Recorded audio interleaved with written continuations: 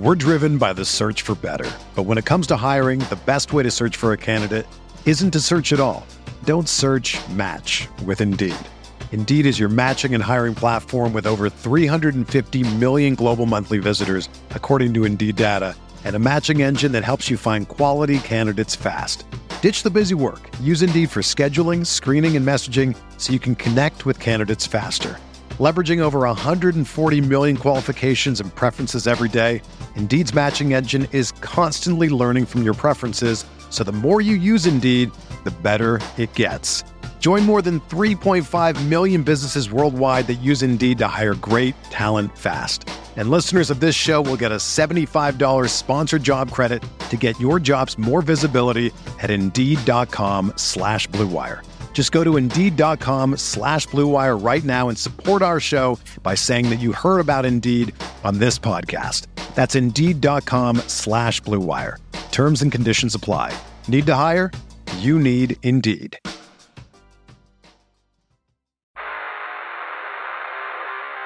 You don't want it, you don't need it, but you're gonna get it anyway. The Kevin Sheehan Show. Here's Kevin.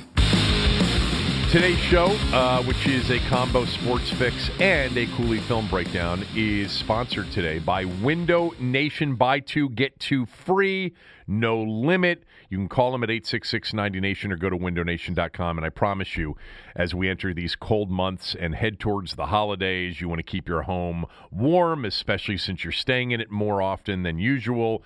And Window Nation's the best. I don't need to go on and on. You know that I am a Window Nation customer, that many of the listeners to this podcast have bought Window Nation windows. Never one complaint ever. Harley and Aaron are great. By the way, they opened up this really good deli in Columbia, Tommy, your old stretch. Really? Yeah, your old neck of the woods. And we got a bunch of sandwiches from there on Sunday. I didn't even tell Harley that we were going over there, but Mikey and Mel's famous deli shop, which is in Fulton, Maryland, Maple Lawn Boulevard in Fulton, Maryland. I know exactly where it is. That's great. That's a great new area. Yeah, so they opened up Mikey and Mel's famous deli shop. I don't want to get them confused with Window Nation. They're serial entrepreneurs, both brothers. It's why I love them. They're really smart. But anyway, Window Nation, one of the top 3 window companies in America. I promise you, if you're thinking about new windows or your windows are too old, call them at 866-90Nation. You'll get 2 free for every 2 you buy. You can't beat that deal. Tommy's here from the Fortress of Solitude in Frederick, Maryland, and I am right here in our studios in Bethesda. And I guess we can... Wait a minute. How are you feeling? I feel great. Because I'm thinking you must have been pretty sick. I wasn't sick. I had no voice. I know you keep saying that, but I think you had to be really sick. Don't tell me what I had to be, okay? On your radio show yesterday. You're not the boss of me. You whiny little butt. You declared that Aqib Talib was a star in the making. Now, anyone who would say that would have to have some kind of illness. Oh, my God, I loved him. Oh, my God. He's the worst I have ever heard. That's so funny. I tweeted out that Washington football is a couple games away from having Pee Wee Herman as their color analyst. You know, for their Fox games. It's funny because Cooley and I talked about this yesterday. It's obviously such a subjective thing, and I know you're talking about, I guess, John Orand, because John Orand, I guess, listened to the radio show, and I talked about Talib, and he wrote something about how others also believe that he is a star in the making, including some of the broadcasters at Fox who did, I guess, practice games with him or whatever. I haven't read John's whole story because he just sent it to me early this morning, but it's such a subjective thing, these things. Just like listening to us is very subjective, because I guarantee you'll find somebody that will say to somebody, oh, man, I love Tommy and Sheehan on that podcast, and somebody will say, are you nuts? Yeah, but you see, some people are right, and some people are wrong. Here's why.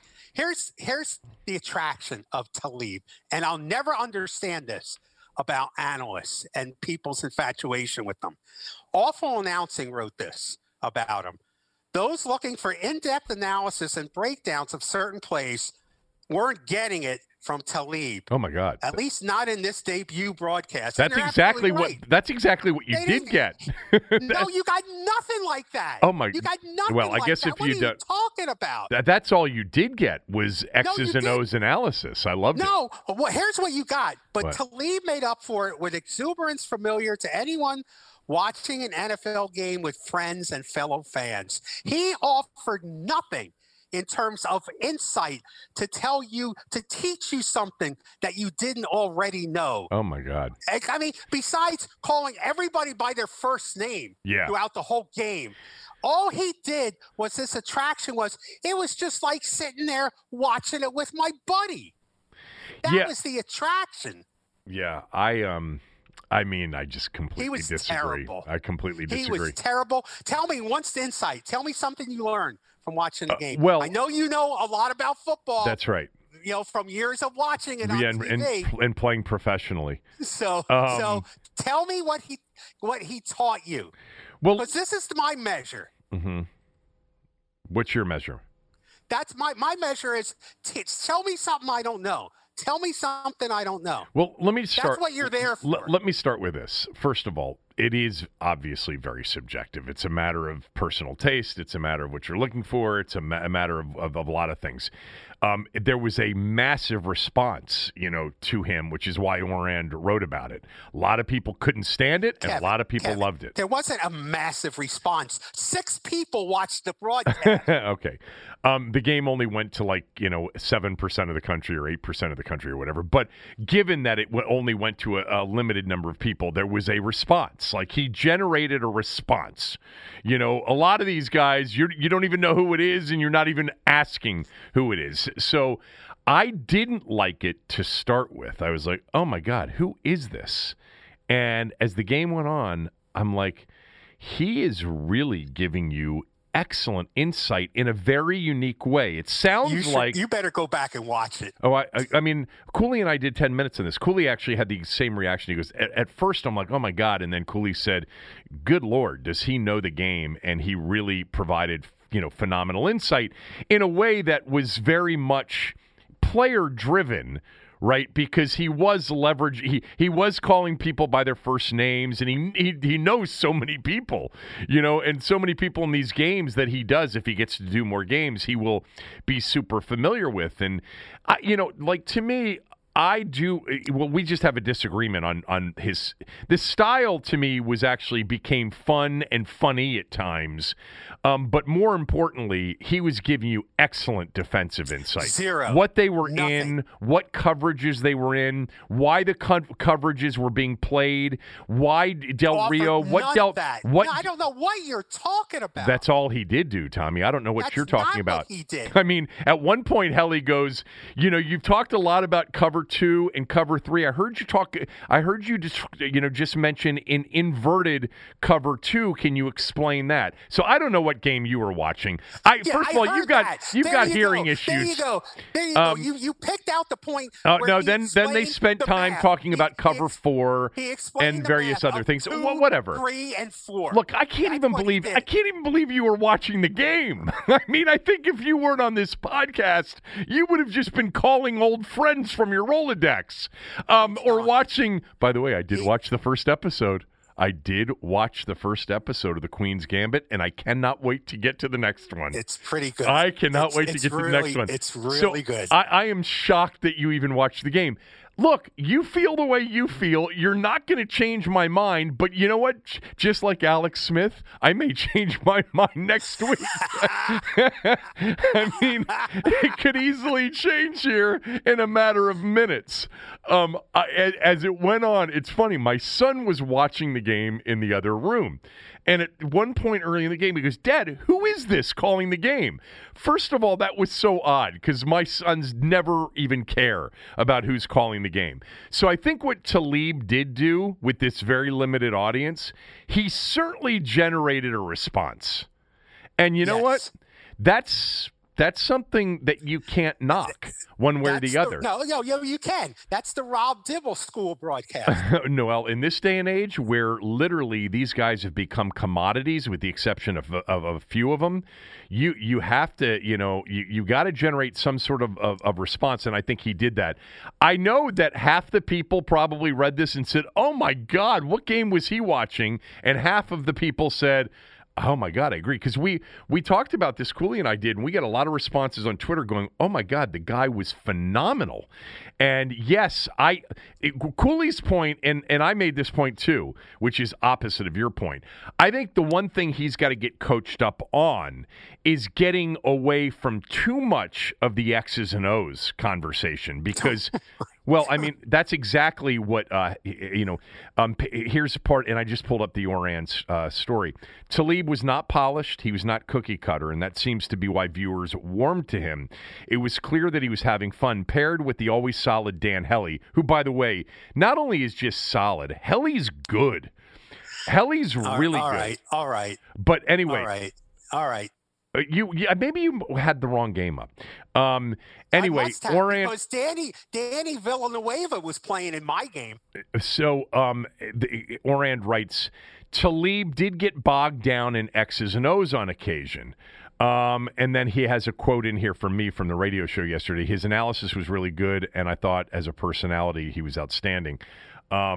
Yeah, I liked him. I think what they will coach him up on if he gets more opportunities, and I know for whatever reason this sailed right over your head, is I think he just got way too technical into the X's and O's, which, by the way... Yeah, that's it. It was over my head. I couldn't do the math of cover 2, cover 3, and cover 4. Well, it was too hard for me. Look, not everybody's as brilliant as you are and as informed as you are in being able to identify cover 2 from inverted cover 2. But, I think, and I told Cooley this, I said, part of me when you started on games, I thought you got a little bit too X's and O's bogged down to the point where much of the audience, it was sailing over their heads. And I would think that's even the case more so on television. But that would be the one thing, and it sounds to me like Oran picked up on this, that's the one thing they've thought they might have to coach him out of. He's going to get more opportunities, you watch. Oh, I know he is, but this is the Rob Dibble school broadcasting. I don't know what that means. Well, no, it's not offer anything of real insight, but make it seem like you're sitting there with your buddy watching the game. Yeah. God only knows why people would like that. I mean, why would you want your friend in the booth telling you what's going on? I mean, look, if you had said to me, I just couldn't stand the personality and the very unpolished nature of the way he was delivering or communicating, or I would have said, okay, it's just a matter of taste. The fact that you don't think he was providing insight and an analysis on what you were watching defensively anyway, it does make me wonder whether or not we were watching the same game, because that's the one criticism that most of the people had of him, is that he was too, as Oran wrote, bogged down in the X's and O's. So I don't know what you're talking about. He didn't even get past T or F in the alphabet, yeah, let alone X's and O's. I'll tell you what, for a guy that was pretty controversial during his career, he and I don't know. Actually, I don't know if this is true or not. He got he played on a bunch of teams, right? So he must have not been the easiest person on each one of these teams, because he was a legit talent, a real talent. But he came off to me as very likable. And I think that's a big part of, the secret. Of course it is. Yeah. Of course it is. That's always been your problem. To reality, apparently. I think it's always been your problem. Anyway, we'll get Tommy's thoughts on the game from Sunday and on Alex Smith right after this word from one of our sponsors. We're driven by the search for better. But when it comes to hiring, the best way to search for a candidate isn't to search at all. Don't search, match with Indeed. Indeed is your matching and hiring platform with over 350 million global monthly visitors, according to Indeed data, and a matching engine that helps you find quality candidates fast. Ditch the busy work. Use Indeed for scheduling, screening, and messaging so you can connect with candidates faster. Leveraging over 140 million qualifications and preferences every day, Indeed's matching engine is constantly learning from your preferences, so the more you use Indeed, the better it gets. Join more than 3.5 million businesses worldwide that use Indeed to hire great talent fast. And listeners of this show will get a $75 sponsored job credit to get your jobs more visibility at Indeed.com/Blue Wire. Just go to Indeed.com/Blue Wire right now and support our show by saying that you heard about Indeed on this podcast. That's Indeed.com/Blue Wire. Terms and conditions apply. Need to hire? You need Indeed. On the podcast, you haven't had a chance to weigh in on Sunday's game. Tell me what you thought about Sunday's game. It was fun to watch, wasn't it? Wasn't it fun? Wasn't it fun to watch Alex Smith throw 55 times? Yeah, I thought it was fun. Drop back 60 times in the game, yeah.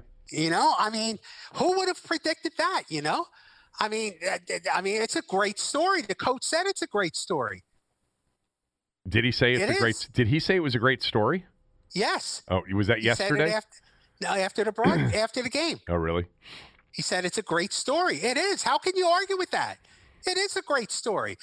I mean, there were some people who didn't think he'd ever step on a football field, let alone go back to pass 55 times in a game. Right. Yeah, me. I had him waived 2 weeks ago. So it's a great story. And that's what you're going to have to be happy with, a great story. That's what you're going to have to take to the bank every week. It's a great story until it's not, by the way, until it's not a great story. What does that? And it won't be at some point. What does that mean? Well, he's going to get hurt. Nobody lasts very long behind center for this team. I mean, nobody since Kirk left, nobody lasts very long. Right. Alex Smith lasted the longest, 10 games before he got hurt in the 10th game. What did you think of his performance on Sunday? Here's what I think. I think that just like the Giants the week before, the Lions got off to an early lead, led 17-3 at halftime, and came out in the second half and said, Alex Smith can't beat us in a half. He can't score enough points. He can't move the ball enough in the limited possessions he'll have to beat us at this point. I think the Giants felt the same way coming out the second half. Now, the Lions, being Lions, didn't exactly pull it off the way the Giants did and almost screwed it up. But I just think that teams, particularly if they get a lead, are looking at Washington and saying, Alex Smith can check down up and down the field all he wants. He's not going to be able to score 20 points in a half. Now, he did this time. But generally, most of the time, he's not going to be able to beat you. I think that the Lions just felt that Alex Smith can throw the ball if he wants. He's not going to beat us, just like the Giants did. And he almost did. But he didn't. Right. But he almost did. But he didn't. Right. But was it his fault that they didn't? Well, whose fault was the first half? I'm not sure. Not his. Okay. Tell me whose it was. Well, it was defensively. It was special teams. It was a kicker that missed a kick. It was a coach who decided not to kick. It was a receiver who fumbled the football. It was a defense that couldn't get a stop. Okay. Yeah, I mean, you don't put, like last week, you can certainly put the end of the game on Alex Smith, but you wouldn't have been at the end of the game without Alex Smith, right? I mean, without him playing well in the second half. You wouldn't have been at the end of the game in that situation if the Giants didn't say he can't beat us. And then at the end of the game, the Giants finally put pressure on him and resulted in 2 interceptions. The Lions never did that, because the Lions are actually more self-destructive than Washington is. Right. So they just said to themselves, he can't beat us. And that's why he nearly did. I think their strategy was that that offense with him running it just can't generate enough God, you points. should have listened to Talib's analysis of their defense. You might have learned something. Yeah. Yeah, I thought he was exceptional. And I can't believe the 7 or 8 days since, before the Giant game, 10 days now, and where we are in this conversation. I think it's actually really interesting, which this team always provides very interesting fodder and conversation. Because 10 days ago, 2 weeks ago, right here in this podcast, I made the case for them to waive him, which I thought was a pretty reasonable case. Not only do I not think that they are going to waive him, I think there's a decent chance he's going to be the starting quarterback next year. I'm not in favor of that. I'm still not in favor of that, especially for the money. Like if they keep him, as a $24 million cap number next year. I don't know that it's a path that leads to the kind of winning that you should be striving for, which is a Super Bowl, actually. In this franchise's case, I'll just take the occasional playoff win, at this point, since it's been 15 years since the last one. And I don't know that he's a path to that. So I'm not necessarily in favor of it, but I think the last 8-9 days have changed their opinion. Ron Rivera saying yesterday on if Alex Smith could be the long-term quarterback, well, possibly. You've got to look at how much longer you think he can play, how much longer he does want to play. If so, is he a part of your plan? Again, that's something we as a coaching staff and an organization have to talk about, most certainly, if this continues and if he continues to play at this high level, which he did play at a high level on Sunday. If you didn't think he played at a high level... He played at a limited level. No, he played at a very high level on Sunday. And that's not... He's a limited quarterback in a limited offense. He's not as limited as we thought 10 days ago. Well, as you thought. He's the same... Oh, was I the only person that thought that Rams game was an indication that he couldn't play anymore? He's the same Alex Smith as he was before he got hurt. That may be... The same guy. That may be true. That may be true. Although this offense seems to be a better fit for him. And they've got... A better fit for him, but still limited. Yeah, okay, limited that way. I'm sorry. Like, what's funny about this is you were right. And yet now you aren't taking that to another, extending that. You were right when you said... If all things were equal and Alex Smith was healthy and could protect himself and there wasn't an issue with the health, he would beat out Dwayne Haskins in a fair contest. You're 100% right with this group. I didn't think that. Again, you were right. This group, I never thought that the path to success was with Alex That's Smith. Fine. That's fine. But what we saw Sunday wasn't the limited Alex Smith that we saw in 2018. That was better than anything we saw in 2018, Tommy. It was. That's the part that was so shocking. The only thing that you can see is he's not quite as mobile as he used to be, but he's certainly mobile enough. Okay. I mean, he got he got sacked twice on 60 dropbacks. That's pretty impressive, and a lot of those were him avoiding the sacks. Right? They were both in the first half, I believe. I forget. Both the sacks, yeah. There may have been one in the second half. I don't think so, but there may have been, but I don't think they were. Certainly the first sack was the one that knocked him out of field goal range. He was under much more pressure in the first half than he was in the second half. Okay, that's how you see it. Actually, I think that he was under more pressure when they lost Lucas and switched Moses to the left and moved Sharp in at right tackle. I actually think he was under more duress then. But he was sacked and out of field goal range. If the point you're trying to make is Detroit wasn't trying, well, certainly when it got to 24 to 17, they were trying. Well, they just weren't. They weren't very good at it. Right, because unlike the Giants, who forced the 2 interceptions, they weren't very good at it. Yeah. Do you think they believe that do you think right now he's in the running to be the starting quarterback at the beginning of 2021?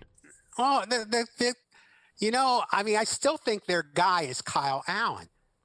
But I still think, like you, their best chance to win games, even limited games, is a healthy Kyle Allen.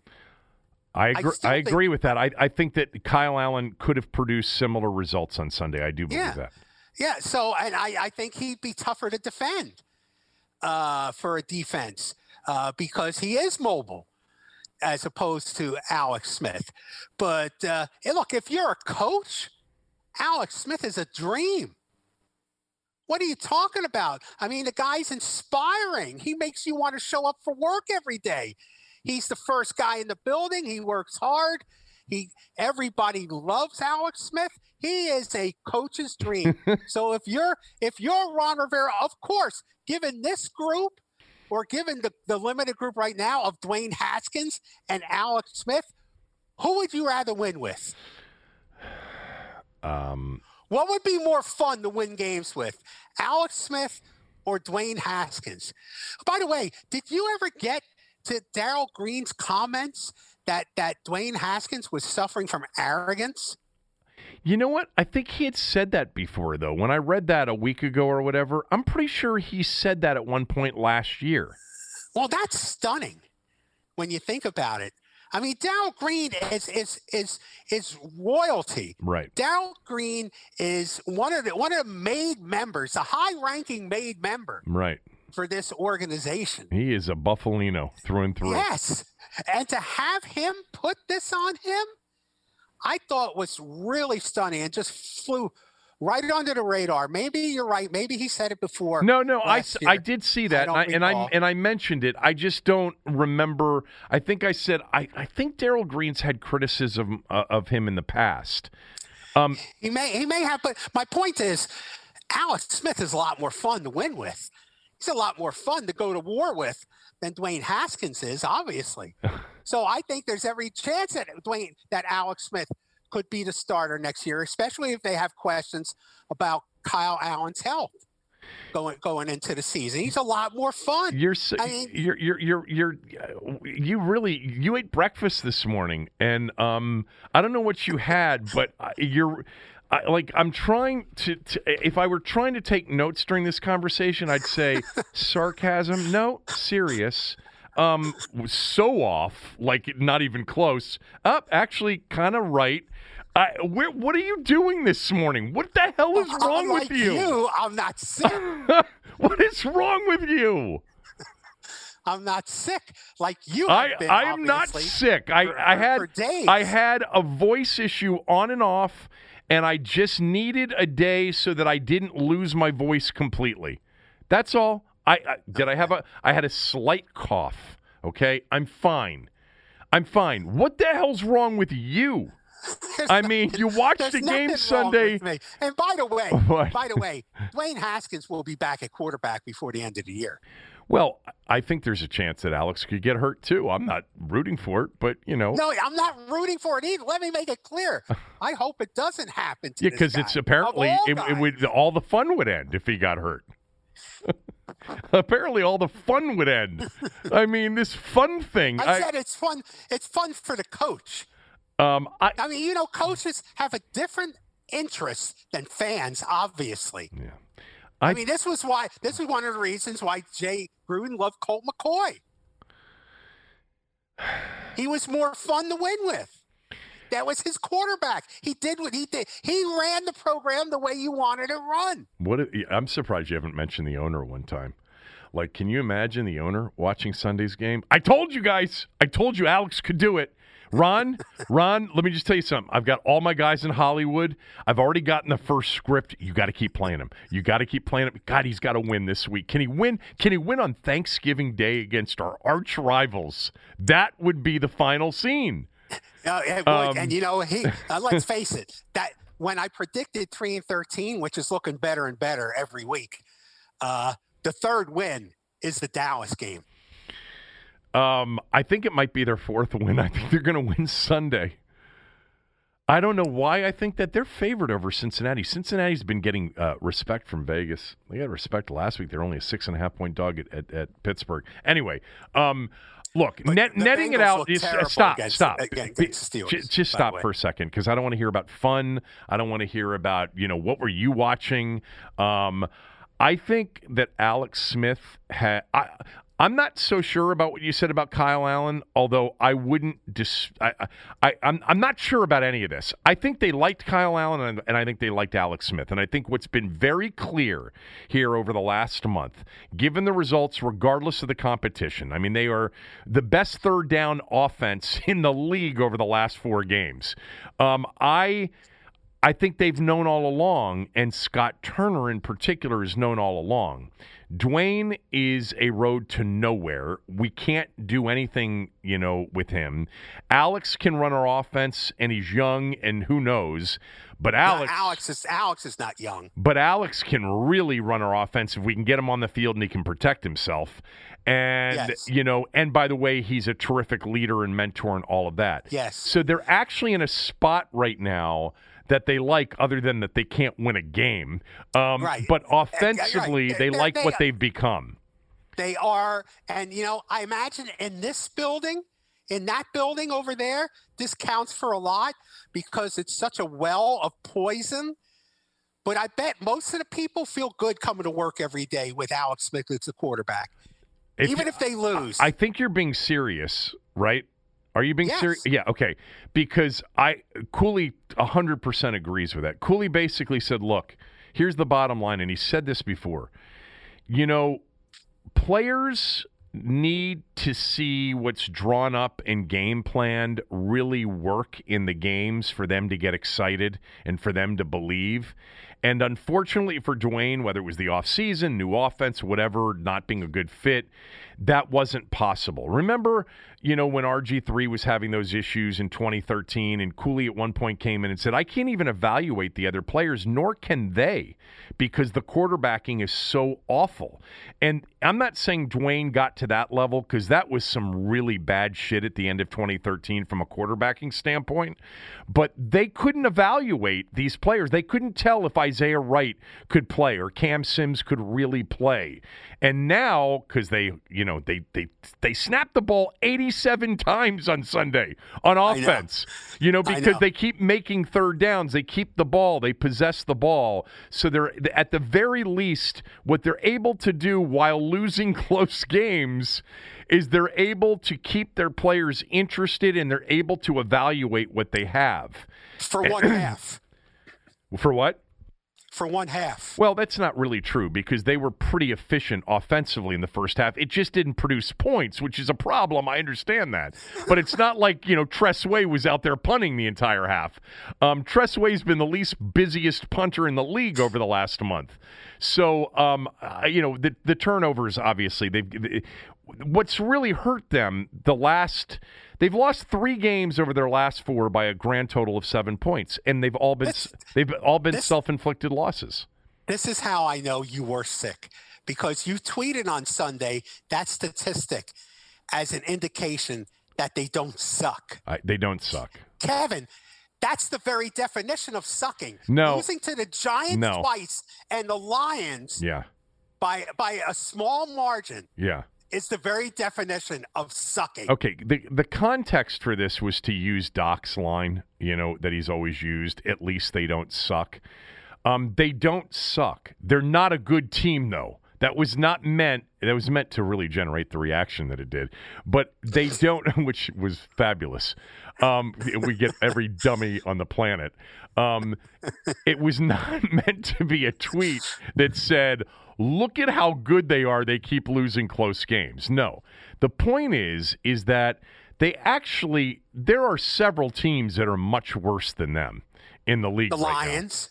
No, the Lions. See, it's funny. I was having this conversation with Ben Standing this morning. For some reason, people who don't watch the league, you're being one of them, came out of that game saying they lost to the Lions. The Lions don't suck. What? The Lions aren't a good team, but the Lions are far from a terrible team. I mean, I've watched the Lions several times this year. Are the Lions don't suck. Team? No, the Bengals. Actually, the Bengals are pretty capable too. The terrible teams, the Jets are terrible. Okay, the Cowboys are terrible. Yes. Right now, Jacksonville's pretty terrible, but they're at least capable offensively at times to make plays. Those are the 3 terrible teams in the NFL. The teams that have bad records that aren't terrible, and Vegas will tell you this, you can look at the point spreads of these games, and Vegas will tell you who's really terrible. Like I think Dallas is a 9-point favorite to the Vikings this weekend, or 8-point favorite. Washington will probably be favored over them on Thanksgiving Day. Well, and they should be, because that's their third win. If they wind up 3-13, like I predicted, but will you declare them terrible? But the bad record teams, just like Minnesota at 1-5, and I said to you or somebody, I go, you can tell just by what Vegas thinks that they're not a terrible team. They're a capable team, and they've won 3 games in a row. And also they should have beaten Seattle and they should have beaten Tennessee, two very good teams. But the teams that have bad records that people that don't suck. I'm not saying they're good teams. I'm just saying they don't suck. Like Houston's 2-7, but if Houston ends up beating a good team or winning 3 more games, no one in Vegas that handicaps and odds make among the odds makers is going to be surprised, because they're capable. The Giants are 3-7. The Giants do not suck at all. Their losses are all basically super close losses. They very easily could be on like a 7-game win streak when you look at how they lost some of these games, but they're not, which is why they're not a good team, but they don't suck. You understand the difference, right? Like, no. Here's what I understand. Yeah. Houston, with their record, sucks because they have much better talent than their record shows. Right. And when you underachieve, you suck. I think that's a different definition of suck. I'll agree with that definition. My point is like on Sunday, like the week before, like when they had Tennessee dead to right and ended up losing an overtime game. You can't suck, and then on any given Sunday, you wouldn't be surprised if they won a game against a good team. That's my like at this point, even at 1-5, I said about Minnesota, look, their record sucks, but I'm not going to be surprised if they beat good teams and they win games. And with Washington, that's the way I feel, even though they haven't produced that result yet. And maybe they won't. All right, but over the last 4 weeks, my assessment would be they're not a good team at all, but they also don't suck. They're capable of being a competitive NFL team, which really at times during the first 4 or 5 weeks, they were not.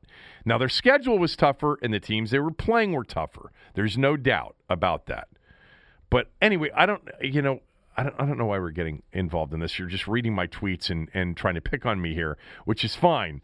I did want to get. I'm worried about you. You shouldn't be. I'm worried about it based on indications are from this podcast that you haven't gotten better.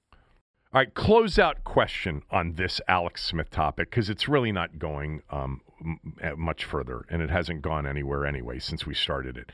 Will Alex Smith be the starter in Washington to start the 2021 season?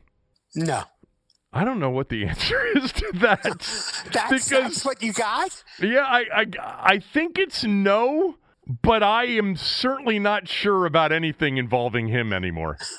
Because going back to the Project 11, oh my God, he'll never play again. Obviously, he's never going to play again. I mean, by the way, we have people in the organization who used to be media people who reported that he was never going to play again. Let's not forget that. I don't think so, but it's certainly in play now. It is definitely more in play than it was. Hey, a couple things, and then I got to get Cooley on for the film breakdown. But I wanted to did you read any of the stories about Snyder from over the weekend? Yeah, I did. This is shaping up into like a remake of The Usual Suspects. So I do want, for those that don't know what we're talking about, real quickly to just summarize. So there was a story in The Athletic that Snyder is going after Scott McCloughan's wife in a legal action. I'll read you the first two paragraphs. Washington football team owner Daniel Snyder is accusing the wife of the team's former general manager, Scott McCloughan, of spreading lies about him that he claims aided the publication of articles in July that, without evidence, links Snyder to sex trafficking, the late convicted pedophile Jeffrey Epstein. In legal papers filed earlier this week, Snyder asked a federal court in Colorado to approve subpoenas for Jessica McCloughan and the company Friday Night Lights LLC, for which she is a legal agent. Snyder has filed 4 similar cases across the country seeking to subpoena people he believes were behind the articles on New Content Media's website. Remember, that was the Indian website, meawww.com. The information gathered would then potentially support his defamation lawsuit in India against that website and its owners. And then the other story that came out was the New York Times. This Ken Belson and Catherine Rossman continue to report significantly on Washington. And basically the report is that the 3 limited partners, the 3 minority owners, went to federal court filing a suit and asking for the court to allow them to sell their near 40% stake in the team for a reported $900 million, which Snyder, per their agreement, does not have to allow them to do. I think, we're just seeing all of this continue, and it's just another sign, Tommy, of just how sour the relationship is between him and the minority owners, how desperate he is to at least come out on the right side of all of those wild internet rumors that, who knows, Dwight Schrute may have been behind, one of his partners, one of the minority owners, because none of that was true, even though everything else in the story that the Post wrote, or everything in the Post story, may have been true and probably was true, because it doesn't seem like they're fighting that, right? No, it does not. It's just the smear campaign that went into the days leading up to the first Post story. We've got the Beth Wilkinson thing getting ready to wrap up, I've heard. I don't know when we'll get the results of it. Do you have any sort of gut feel as to where this is going? Oh, the big question I have about the whole Dwight Schrute thing is, how does this affect Danny's relationship with Joe Gibbs? Dwight Schrute is a close friend of Joe Gibbs. And we know Gibbs has had this relationship, a good relationship with Dan Snyder. I mean, Gibbs, gave him input on Ron Rivera, helped, convince Ron Rivera to take the job. I'm just curious what Gibbs's reaction would be to this flack going on between Schrute and Snyder.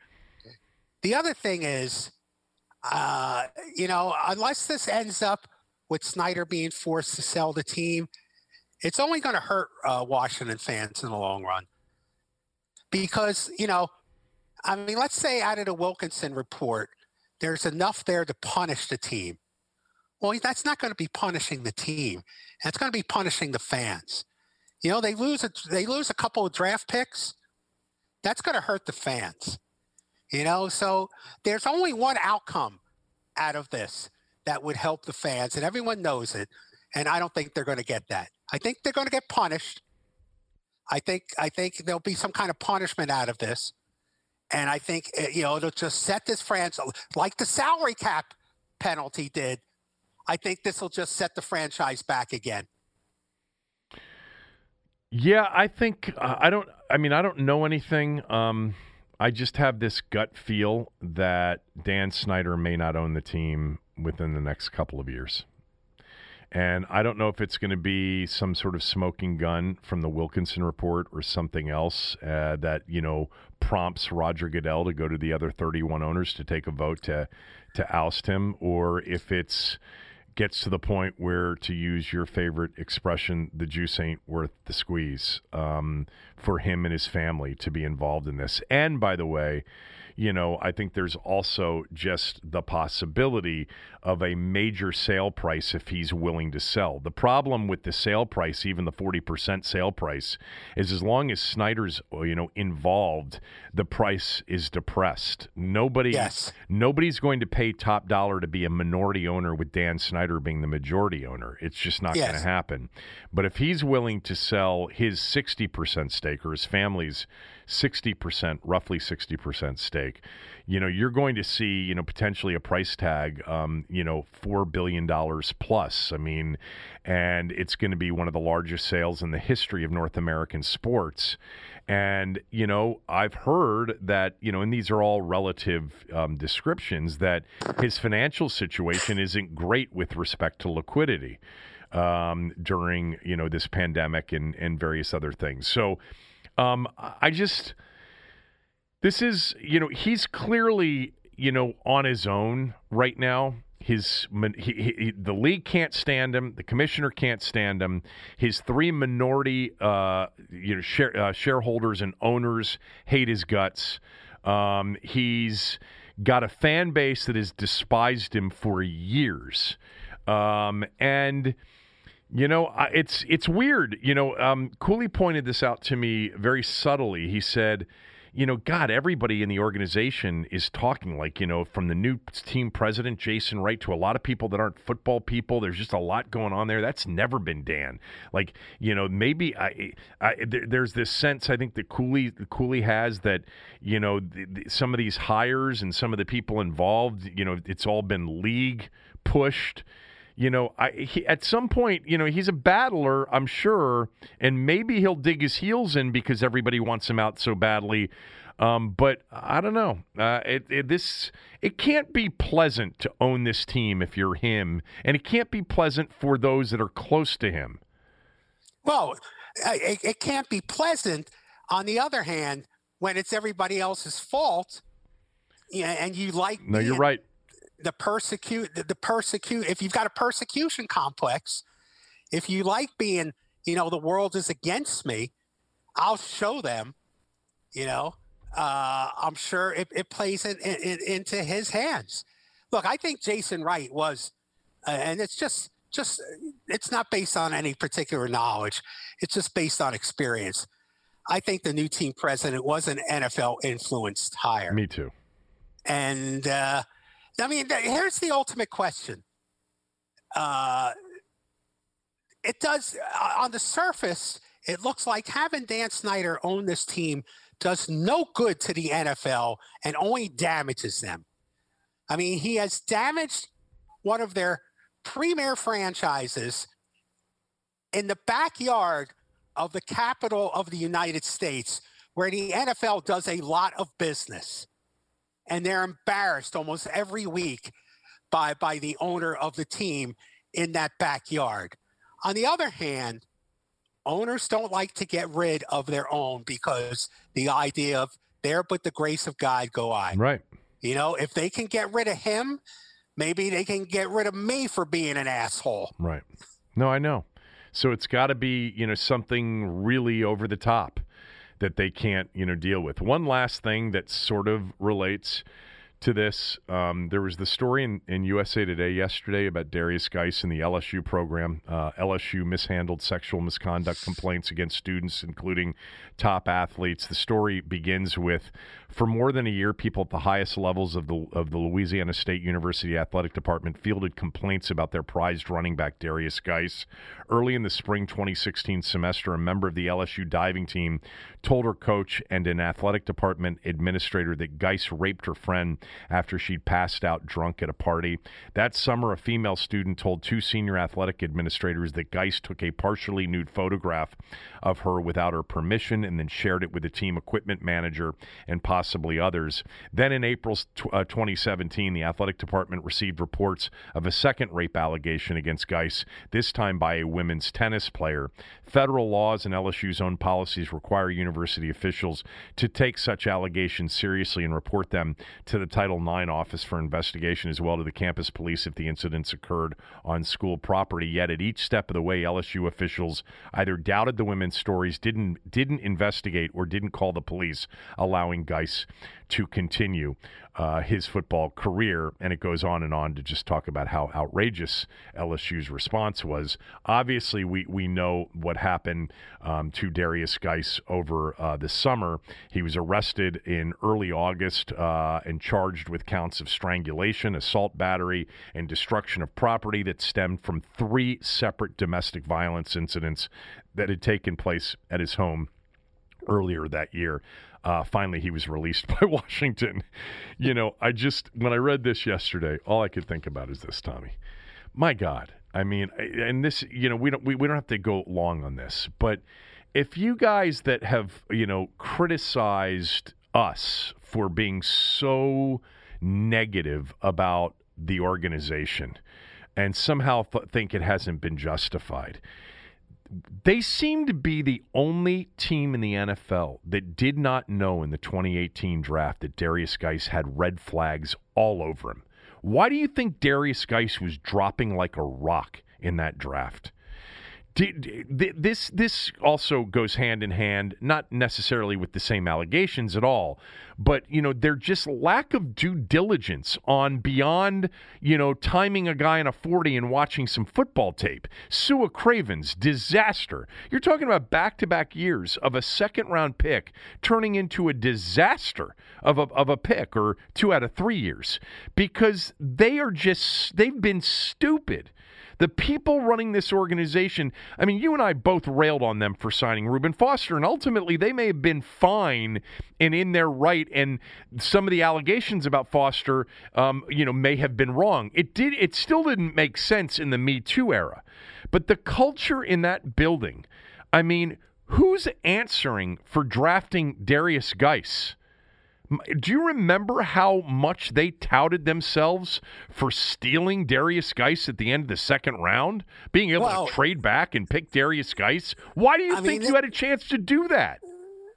This is all this is all easily attributed to Bruce Allen. So, people can justify it by saying, well, he was the cancer and we cut the cancer out. I agree. Look, I said this morning, and I don't know if you would agree, but if Jay and Bruce were still here, I don't even know if they would have released him. He would have been on some league list that would have kept him from playing, but he might still be on their roster on some sort of list. You're at absolutely least, right. Ron Rivera knew we got to get him the hell out of here. I mean, I think Ron Rivera was in the process of getting rid of him anyway, because I had heard leading up to that arrest that they said at the very least there are major maturity issues with Geis that Rivera doesn't want to have around. And, he was a talent. But my God, just go down the list. And I'm not saying that the allegations or the issues or the transgressions are similar, because they're not. It's just one massive mistake in due diligence beyond a football tape or a timed 40. Sua Cravens, Darius Geis, Monte Nicholson, my guy, Josh Doxson, who clearly did not love football and wasn't really that interested in playing professional football. And then, Malcolm Kelly, go back to the worst draft in recent NFL history, 2008. That's not recent anymore, when they drafted a guy that couldn't even walk, basically, in Malcolm Kelly in the second round. And then the Fred Davis draft. Yeah, the Fred Davis draft, the Chad Reinhardt draft. He was the only guy that ended up having a career in the NFL. And then, the quarterback stuff from McNabb with a coach saying no, to RG3, which the coach said, okay, but you do understand we're going to have to play football in a certain way, to Haskins. And I'm not even getting into all of the, the free agent, clown show, signings of the first decade of Snyder's ownership. But if you want to know why this has been among the worst franchises in sports over the last 20 years, just look at their player acquisition and the people involved. I mean, when you hire Drek, expect to get Drek. And that's what but then again, who could he have attracted? Not many quality people other than Joe Gibbs and a few others have wanted to actually come here. And if they did, it was for the money. And it didn't last long. No. Anything else from you, or should we just circle back Thursday and maybe, you can come in with a better attitude on Thursday? I think I was smoking hot today, and I think you should pay me double for what I'm doing today. Yeah, really? Yes. You're going to have, you know what you'll have to do? You'll have to prove to me that you can generate some revenue before I talk about paying you double. All right, I'll talk to you Thursday, and we'll talk about that very exciting continuation of Alex Smith's playing here. And maybe, who knows, maybe we'll get Talib on the game on Sunday, although I think it's a CBS game. Thank you very much. All right, bye. Cooley's Film Breakdown right after this word from one of our sponsors. The best way to learn a language? Immersion. Living where the language is spoken and using it every day. But if that's not in the cards this year, you can still learn a language the second best way, and that's with Babbel. Be a better you in 2024 with Babbel, the science-backed language learning app that actually works. Don't pay hundreds of dollars for private tutors or waste hours on apps that don't really help you speak the language. Babbel's quick 10-minute lessons are handcrafted by over 200 language experts and help you start speaking a new language in as little as 3 weeks.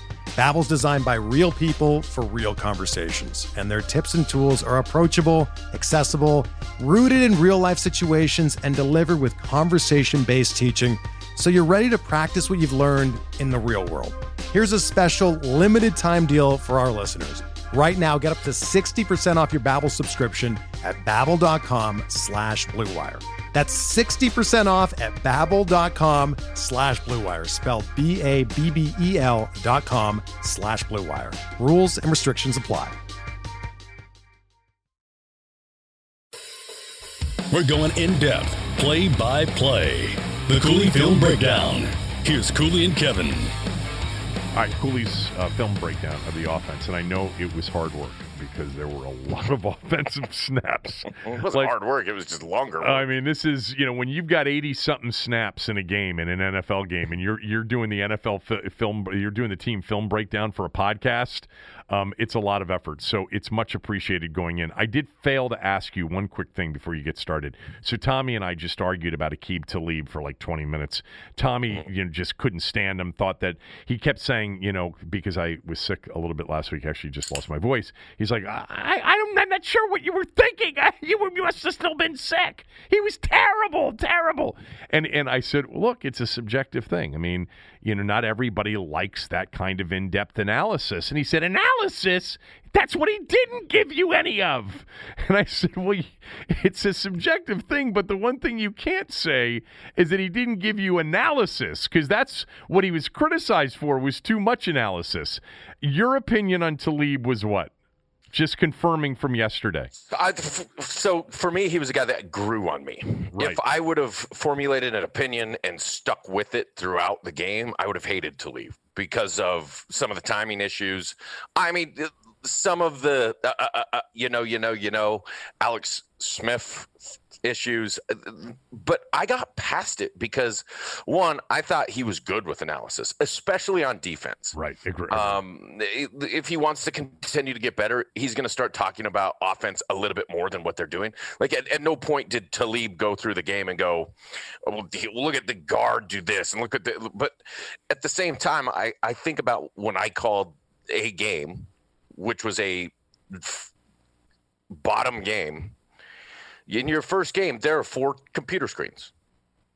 I didn't even know you could draw on the one computer screen. No one told me. And so someone after the game was like, you could have drawn and shown what guys were doing and what things. I'm like, oh, that would have been nice to know in the pre-production meetings. We should have went to the stadium for our first game the day before and explained to me what all the monitors were. Like, I look at some of these guys that are doing a really good job, like Collinsworth and stuff pre-snap. Like, they have individual cut-ups. Like, they provide some of these things basically and put them in front of your face as a close-up.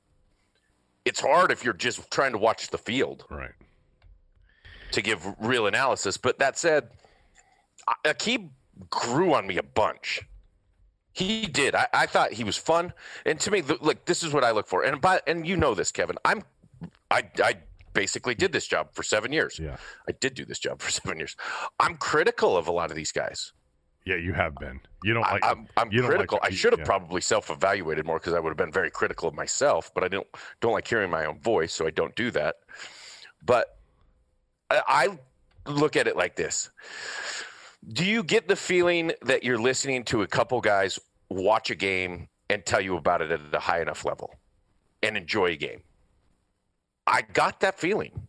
I got that feeling that Talib enjoyed the game, enjoyed the conversation with Helly, gave me analysis of what was going on, and even a lot of it for me, even being defensive, I can get a real feel for it. I don't. There are certain things, if you want to be really critical, like I don't want you to sit there and tell me when Alex Smith knows the coverage, he's a great quarterback. Well, fuck. Yeah. Everyone that knows the coverage can be a great quarterback. Right. Like, you don't have to tell me that. Like, as he grows, he'll start to learn, like, hey, why did Alex Smith work this side of the field? And he'll learn to start asking those questions. Like, hey, what are you working in some of these concepts? The analysis part but the analysis was good. He on had defense. Plenty of analysis. Yeah, it was just you're right. It's a good point. It was like all about defense, which obviously he knows. All right. Anyway, let's get to this film breakdown because I want you to get through it. The good news is I'm looking at all of the snap counts, and there are a lot of snap counts. But the truth is, not a lot of players played on offense either. Not nearly as many. Like there are a couple players you probably won't even count. So we have fewer players. So let's get to it. We'll start with the quarterback, Alex Smith. Well, to your point, yeah, like Logan Thomas played 87 out of 88 snaps. Exactly. There was 91 snaps on my film cut up. 91. I don't know how many games I've done with this that you got 91 snaps. None. Not a pro game. College games. Yeah. College games, you can get that. Okay, so I actually did this for you, and you're going to like this because I kept count. This is the way I recorded Alex before we get into any of the positive and negatives. I gave accurate throws, I gave accurate throws, adequate throws, inaccurate throws, and I wrote down the opportunities where I thought he missed open receivers down the field. All right. Out of the game, I thought he was accurate 35 throws out of 55. He completed 55, or he attempted 55 balls. 35 were accurate. 35 I thought were accurate throws. Okay. I thought 9 were adequate throws. Now, keep in mind, my numbers are going to be a little bit off because I graded penalty throws and plays that don't count in the stat book. Okay. I thought he was inaccurate 11 times. 2 of those were batted balls, and 3 of them were throwaways. So, I'm going to put that in the inaccurate, but at the same time, it's not. Right. It's probably some of that may have been a good play. And then I thought throughout the game, he missed 6 opportunities for open wide receivers, and we'll discuss some of those things. Okay. The negatives from Alex. By the way, is 35 accurate throws out of 55 attempts? I don't know what that. Here's what I liked about Alex Smith is that a good percentage? Yeah, I think he was very accurate in this game. And here's what I like about the accuracy is I thought he was accurate to the middle of the field, down the field, for the most part, accurate or adequate. Catchable ball. Is it catchable? Yes. And I thought as he made throws down the field, he made some very good throws down the field, attacking the defense. The negatives throughout this game. God, that block attempt on the reverse was horseshit. I know. I mean, just bump him. Just a little bit. Just shade him, and it's probably a big play. Yeah, I think it probably would have been a positive play. Not a negative play. Right. Took a sack in the red zone on the first drive. I thought he had a crosser wide open. It was that third down where they're in field goal range. Yep. It's a literal jailbreak. It's piss poor protection. I mean, Rouillet's beat up front. Both your tackles are beat off the sides. There's nowhere to go. But they're bringing pressure. I mean, they're coming with pressure. I still thought as soon as possible, boom, crosser in front of your face, know where you want to go with that ball. And essentially I'm saying that because you're saying to yourself as a quarterback, what can I not do here in field goal range, at the edge of field goal range? I can't take a sack in this situation. Right. And so for me, that was one where just dump it. He's going to take a hit, though. I'll just mention that throughout the game, I thought many times he was too quick to get, especially to the swing routes to the running backs. They're not necessarily checkdowns; they're part of the pass route combination. But when you have what they call a lot, which is spacing throughout the middle of the field, where you got guys sitting at 5 yards on that numbers, 5 yards in the middle of the field, I thought he was too quick to get that ball out to the running backs in the checkdown. For me, high-low that coverage a little bit longer. Some of those cases, I think he probably would have got to the spacing route, which is a sure 5 yards. Like you throw that over and you're 5 yards for sure before those guys have an opportunity to run after the catch. You throw that quick dump to the back, and I get it that it gives him a chance to run after, but I don't think he let coverage slough off enough on some of those situations. Okay.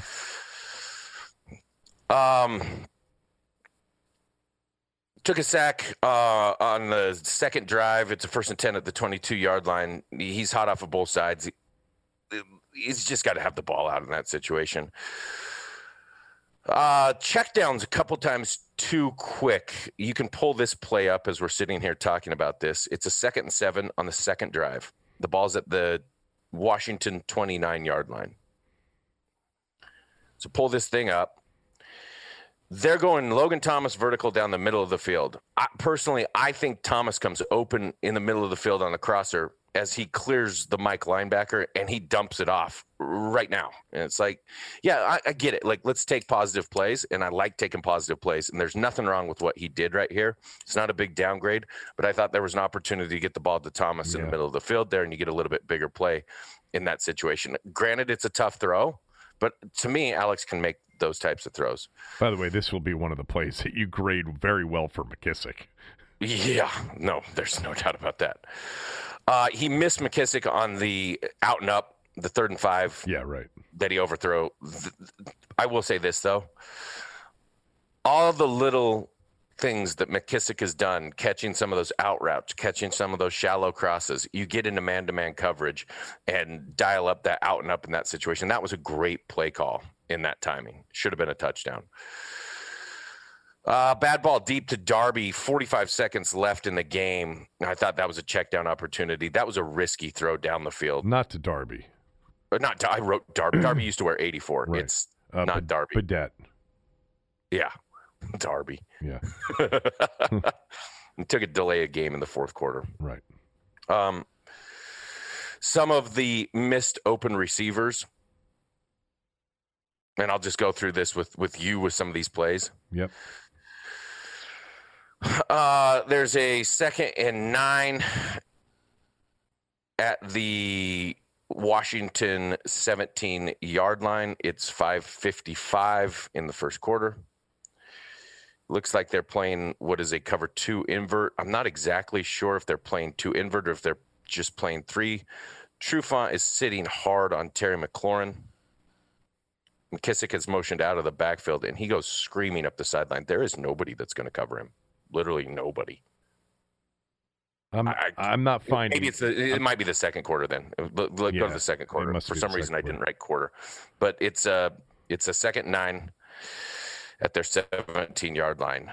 I don't see any way that anybody's going to cover McKissick up the sideline. The ball's out quick, but at the same time, Trufant is dead flat-footed. Not sure if he's a 3-player squatting on Terry there or if he's actually kind of that inverted cover 2 player, but there's no way that they play McKissick. Oh, yeah, I see that. You see what I'm talking about there? Yep. And that's again just one of those instances where you're like, just let it play out just a half second longer. Right. Missed McKissick in the flat on a 3rd and 7 in the red zone in the 3rd quarter, took a sack. Yeah, right. Yeah, everybody, I think, remembers that play. Akib pointed that play out. Just can't take a sack there. He had McKissick. It's probably a score. Yeah. 4th quarter, 8 minutes and 43 seconds. There's a 1st and 10. Wait, the 3rd and 7. So this was the 2nd sack of the day for Smith at 24-3 as they're driving. This was prior to the 4th and 13. Yeah, boy, there were a couple times where he, like in that case, a little bit of happy feet in the pocket, right? Yeah, so there were 3 or 4 instances that I thought he did a really good job getting out of the pocket, and I wrote this down in some of the positives, is if he doesn't have what he likes with his initial one read, he just gets out of the pocket. He can sense that he can get to the edge, and so he's working off script a little bit. But that's Alex Smith. That's what Alex has been his entire career. That's not Phillip Rivers. Right. He's been watching Phillip Rivers film, but he still can't convince himself that he needs to sit in the pocket just a little bit longer. He is going to get outside of the pocket. And he can make plays outside of the pocket. Yep. So back to some of the misses. A fourth quarter, 8 minutes, 43 seconds. It's a 1st and 10 at the Washington 34. Again, it looks to me like, they're playing a cover 2 and the middle linebackers playing the middle of the field. I thought he hung long enough on Logan Thomas, who's running a crossing route over the middle of the field, that he could have made a throw over the top of that Mike linebacker to right. Now, the backer is dropping with some depth, but right is screaming up the seam, splitting the 2 safeties. And if he just gives a little air on that ball over the backer, backers can't play that ball. There's no way that's going to play that ball. It reminded me of when Todd Collins came into the ball game for the first time in my 4th season. Right. Late in the year, 2007. We had coached this. It's a little bit different concept. Logan Thomas, for us at that point, would have ran about a 12-yard sit-down route to try to hold that backer. Mm-hmm. So it's a high-low. It's not a crosser. And then if that backer sat at all, the seam behind it was the throw. And we had talked about that for a year and a half. And I never gotten the ball. And I'm bending that seam in, and here it comes. I'm like, that's the way we coach this thing. So Jason wouldn't throw it, but Todd Collins did. But Todd Collins, it was one of the first throws he made when he came into the game, and I was like, "That's how I was coached." Do you remember same exact concept? Do you remember who you were playing? Do you remember the game? Chicago. Yeah, Chicago on a Thursday night. By the way, it was cold as shit that night. I do remember that game. I was hungover. Yeah. you were hungover for the game? Not really. It was a night game, so I was fine. We drank some wine at Badarati's the night before the game, me and some of the offensive line. Okay. Okay, great. But if you see this play, if you think he can get it over the backer, you can let me know, because I think he can. Yeah, I saw it. There was an off-script throw that he threw to McKissick. It was actually a pretty good throw. I thought he panic flushed a little bit. McKissick dropped it down about the 3-yard line going into the score. To me, on that play in the fourth quarter, he looks left. He's looking at a corner route. He doesn't have it. Terry McLaurin's wide open in the flat. Just throw the flat. Like, read the high-low, throw the flat. But I thought panic flush. That's one of your happy feet type of plays. Mm-hmm. And then late in the game, it's a 2nd and 10. You got to pull this one up. It's a 2nd and 10 with 1:11 left in the game. This is a tough one for me to really say true missed opportunity by the quarterback. The right tackle, Sharp, gets beat pretty quick. But my God, Steven Sims Jr. is wide open on a deep in the middle of the field. And the way they run these ins, they roll everything, they speed cut everything. And I think if he lets that ball go and it's got any accuracy on it, Sims scores.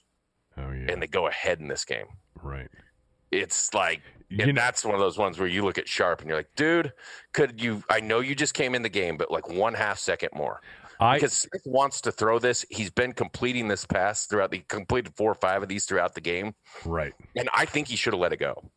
So I made a note during the game that I don't think I mentioned to you yesterday. I thought when they lost Lucas and Moses went to left tackle and Sharp came in, all of a sudden there was more pressure on Smith from that right side. You think so? Yeah. Yeah, so there was. I thought he dealt with a lot more pressure there at the end of the game, and in the second half after they lost Lucas than he had in the first half. Yeah. Yeah. That's not deniable, Kevin. Yeah, that's what I thought. Okay, go ahead. So that was that. Some of the inaccurate throws, a couple he's hit while throwing, and another one is on a screen pass that he's hit. Ruya gets beat. That's early in the game. We talked about the out and up. He had an overthrow to Sims on a go ball in the fourth quarter. Cam Sims threw the go ball to Sims. Make it a 50-50 ball for me. I'd love to see Cam Sims have a chance to go up and get it. He kind of overthrew it to the sideline. But really, and maybe one missed a swing to McKissick in the fourth quarter as well with a minute left in the game. I didn't think he was incredibly inaccurate in this game. Let's go through some of the positives. First of all, the overarching theme is that Alex Smith can distribute the ball. There's no doubt about it. Yeah. And his timing, I thought, was 80% of the time very good in this game. 60% of the time, it works every time. Great touch ball on a corner or a banana route to Terry McLaurin on the first drive. Good throw kind of towards the corner.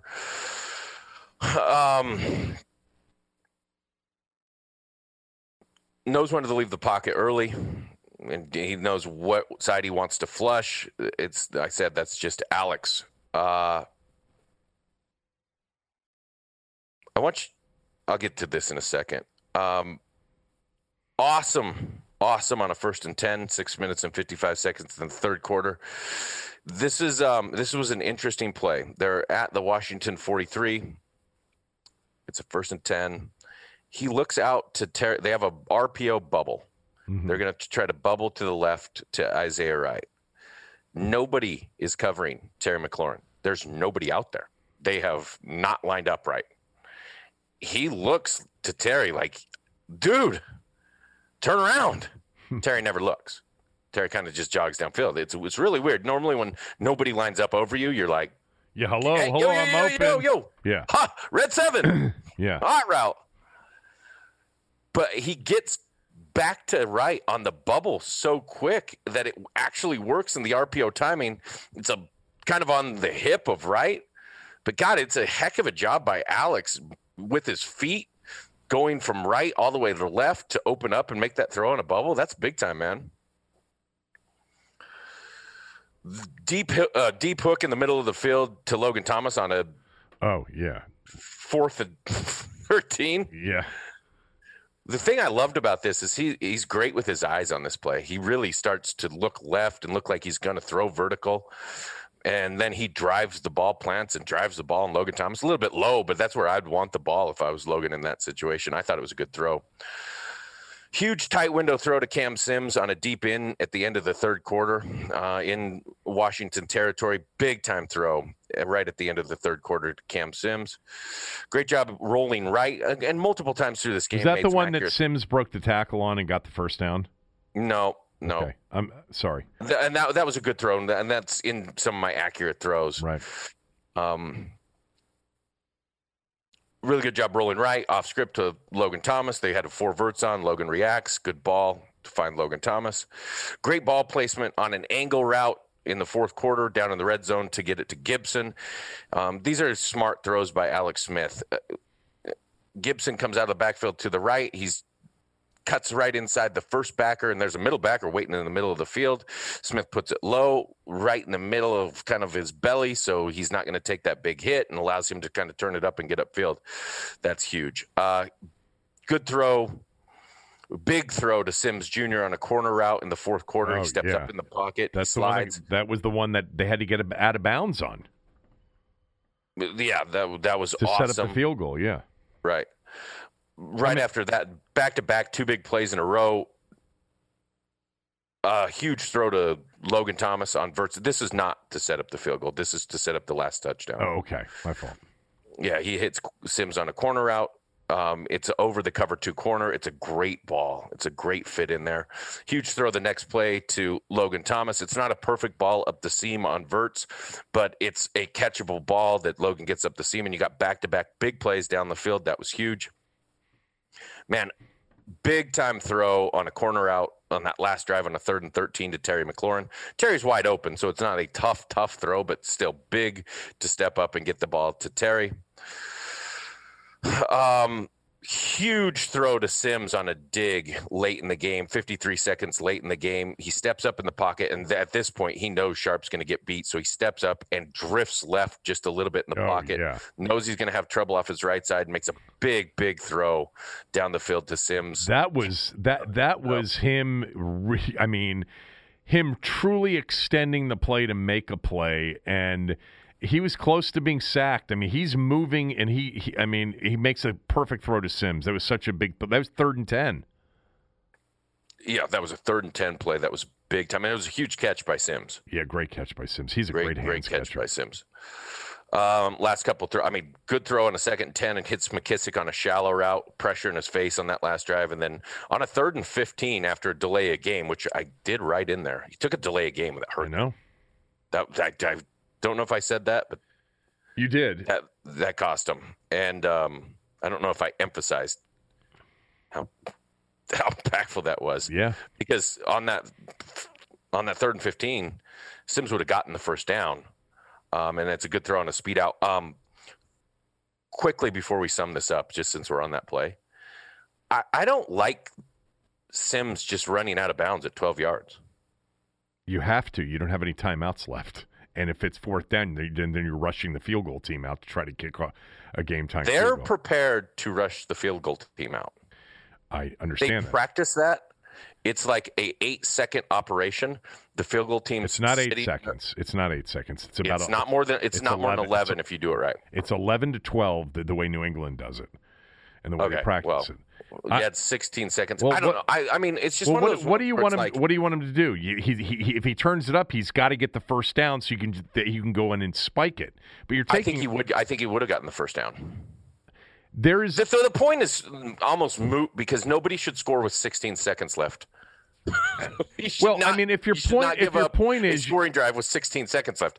If your point is you wanted to have a few more snaps to throw to the end zone to try to win it, I definitely disagree with you there. On 3rd and 15, once you took that delay of game penalty and you're snapping it with 26 seconds left, you either have to get something quick over the middle and rush your field goal team out, or you got to get what they got, which was perfect, which was Sims for 11 yards and out of bounds.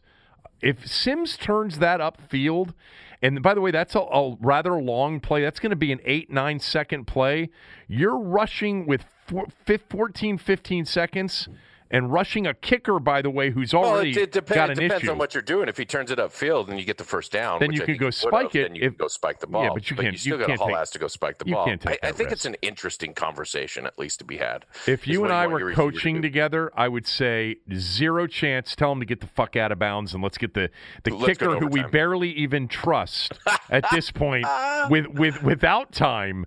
With time, let's give him some time to get out there and get set up the right way. I think the delay of game, just real quickly on the play before, because I noted this, he looked gassed on that last drive. Wasn't that a 17-play drive that ended up in a field goal? Was it 17 plays? I forget if that was the 17 player. It was a long drive that ended up in a field goal. And they don't count penalties on that drive, right? He looked gassed. And I think it's a bad delay of game penalty to take. There's no doubt about that. That last drive was 17 plays, 66 yards. And it's in hurry up. It's 2 minutes, 21 seconds in the length of the drive. They need a field goal, obviously. I think that it's actually a 20-play drive because there were 3 penalties that you're not going to give. Yeah, 20-play drive. Yeah, you didn't mention the gift 4th and 4 Trufant, which was ridiculous. And that was not a. So here's the crazy thing about that. That's an ill-advised throw, but that's on Terry. Terry's done that twice this year now, where when you have a slant and you have a flat corner, you can't start to play behind him. You can't second window behind him. The quarterback is trusting that you cross his face. There's nobody else open on that play. Just if you want to go look at that 4th and 4. I'm looking at it right now. He's working. So they have flat slant on the right, and they have 2 slants on the left. If the quarterback sees 2 high safeties, he's going to work the 2 slants on the left. That's just he's going to work that combination. It's a terrible call. I mean, here's what I would have done if I was Turner in that instance. I would have called the flat slant side to Terry's side. So if you do get cover 3 or 1 high, then you're going to work Terry. But God, if you get cover 2, I would want to work Cam Sims or somebody that the other team hasn't seen run 100 slants in critical situations. Like everybody's sitting on the slant from Terry. You're right. So I think that's one that you probably just flip the script and go the other way. I mean, it's a You can call it either way. Cooley, the 3rd and 10, which they did not have the replay of during the game, that Trufant gets called on McLaurin again on an incomplete pass, would have set up 4th and 10. What were you talk about 2 gifts on that final drive? Gifts. I mean, there's no contact. Are we sure that this was called on Trufant? Someone wanted Washington to cover. I mean, remember Talib said he thought it was on somebody else. Exactly. So I'm looking at it across the board. It was called on Trufant against McLaurin. There's no chance this is defensive holding because there's no contact. There's literally no contact. And so I'm looking around the field. I don't see it anywhere else. It was called on Trufant. That Trufant isn't even sure. He's like, wait a minute. Well, that flag's obviously not on me. Who else was holding? We didn't see that replay. Fox did not have that replay. That is a terrible I'm watching call. It right now. That is terrible. It's also, he puts his hand on his back. So Sims is running a clear through the middle of the field. Here comes McLaurin. Terry's running an in break, and there's contact, but there's a left hand that's like resting on his back left shoulder, but there's nothing to impede progress. There's no hold. It was called holding. There's no hold. You know the funny thing on that 3rd and 10? Huh. Alex steps up in the pocket, avoids around Schweitzer. He could have easily run. Yeah. He could have probably, if he takes off on the angle that he starts up in the pocket, he could have probably run for 15. Ooh, probably should have ran that ball. I don't know about that. He could have run for 10. He would have gotten a first down. Not with drop foot. He's not that slow. I know he's not, but I don't know that he gets 10. I guarantee he gets 10. Oof. I'll bet my dog on it. Not my kids. Continue. So look, here's the funny thing too. When I look at this offense, they're a Coryell style offense, like a Norv Turner Coryell down the field offense. At least systematically, the way it was created. This is so West Coast, right? They are so West Coast. Now, Alex, throughout the game, he made throws on all levels, which I like. I still think they got to find ways to make more throws down the field. I do. I think that there's got to be some ways to get some more combinations where you're getting down the field. I also think they probably should have done a better job protecting Sharp in the last part of that game. Yeah. To me, not protecting Sharp a little bit more coming in out of nowhere is like, dude, you're just going to turn him loose one-on-one. And the Lions did a good job. They understood Sharp was in, and so they brought a D tackle over to that side a lot of the time, so Sheriff had to protect that side. But still, man, I'd slide Rouillet hard to the right. I'd let Rouillet and Sheriff both try to handle that tackle, and I'd say I'm going to put it all on Schweitzer to pick up that backside D tackle. I'd rather put it all on Schweitzer in those situations than just turn Sharp free. There was a lot of pressure on that last drive. Yeah, a lot of pressure on that last drive. No doubt. Look, Alex was 38 of 55 for 390 yards. He made multiple big throws in this game. He missed a couple. Okay, he missed a couple. The thing is, when you look at it, you're not going to truly downgrade a dude for this. But out of the 38 completions, 25 of them were not tough throws. Right. Which means they're doing a good job of scheming people open. It also means that his timing is excellent. Yeah. And his rhythm is excellent in this offense. I thought Alex was B+ in this game. B+. Okay. I thought he was a B+ in this ball game. Made some big plays for him. All right, let's get It's hard for me to see him as an A in this game. But B+ is, you know what you can do with B+ quarterback? You can win a Super Bowl. You can get to a Super Bowl. Quarterback that does that. There's no doubt about it. Let's get to the skill positions. Yep. Start with Terry. Do we always start with Terry? Yeah, that's fine. The negatives. Fumble at the end of the half on a short in route. Catch. Oh, by the way, I didn't go through a lot of the quick completions with Alex. He was accurate. He was good. Yep. You know, within 7 yards for the most part, he completed 90%. That fumble by Terry killed him. Yeah. They had a couple drives down there. I mean, they should have had 17 points in the first half of that ball game. Exactly. I talked about Terry being left uncovered and not looking. Alex tries to go to him. It's weird. It would have been an easy catch. I don't understand why wouldn't look. The Cam Sims little whip route where he gets yards after the catch. Yeah. The third down, the big play. Yeah.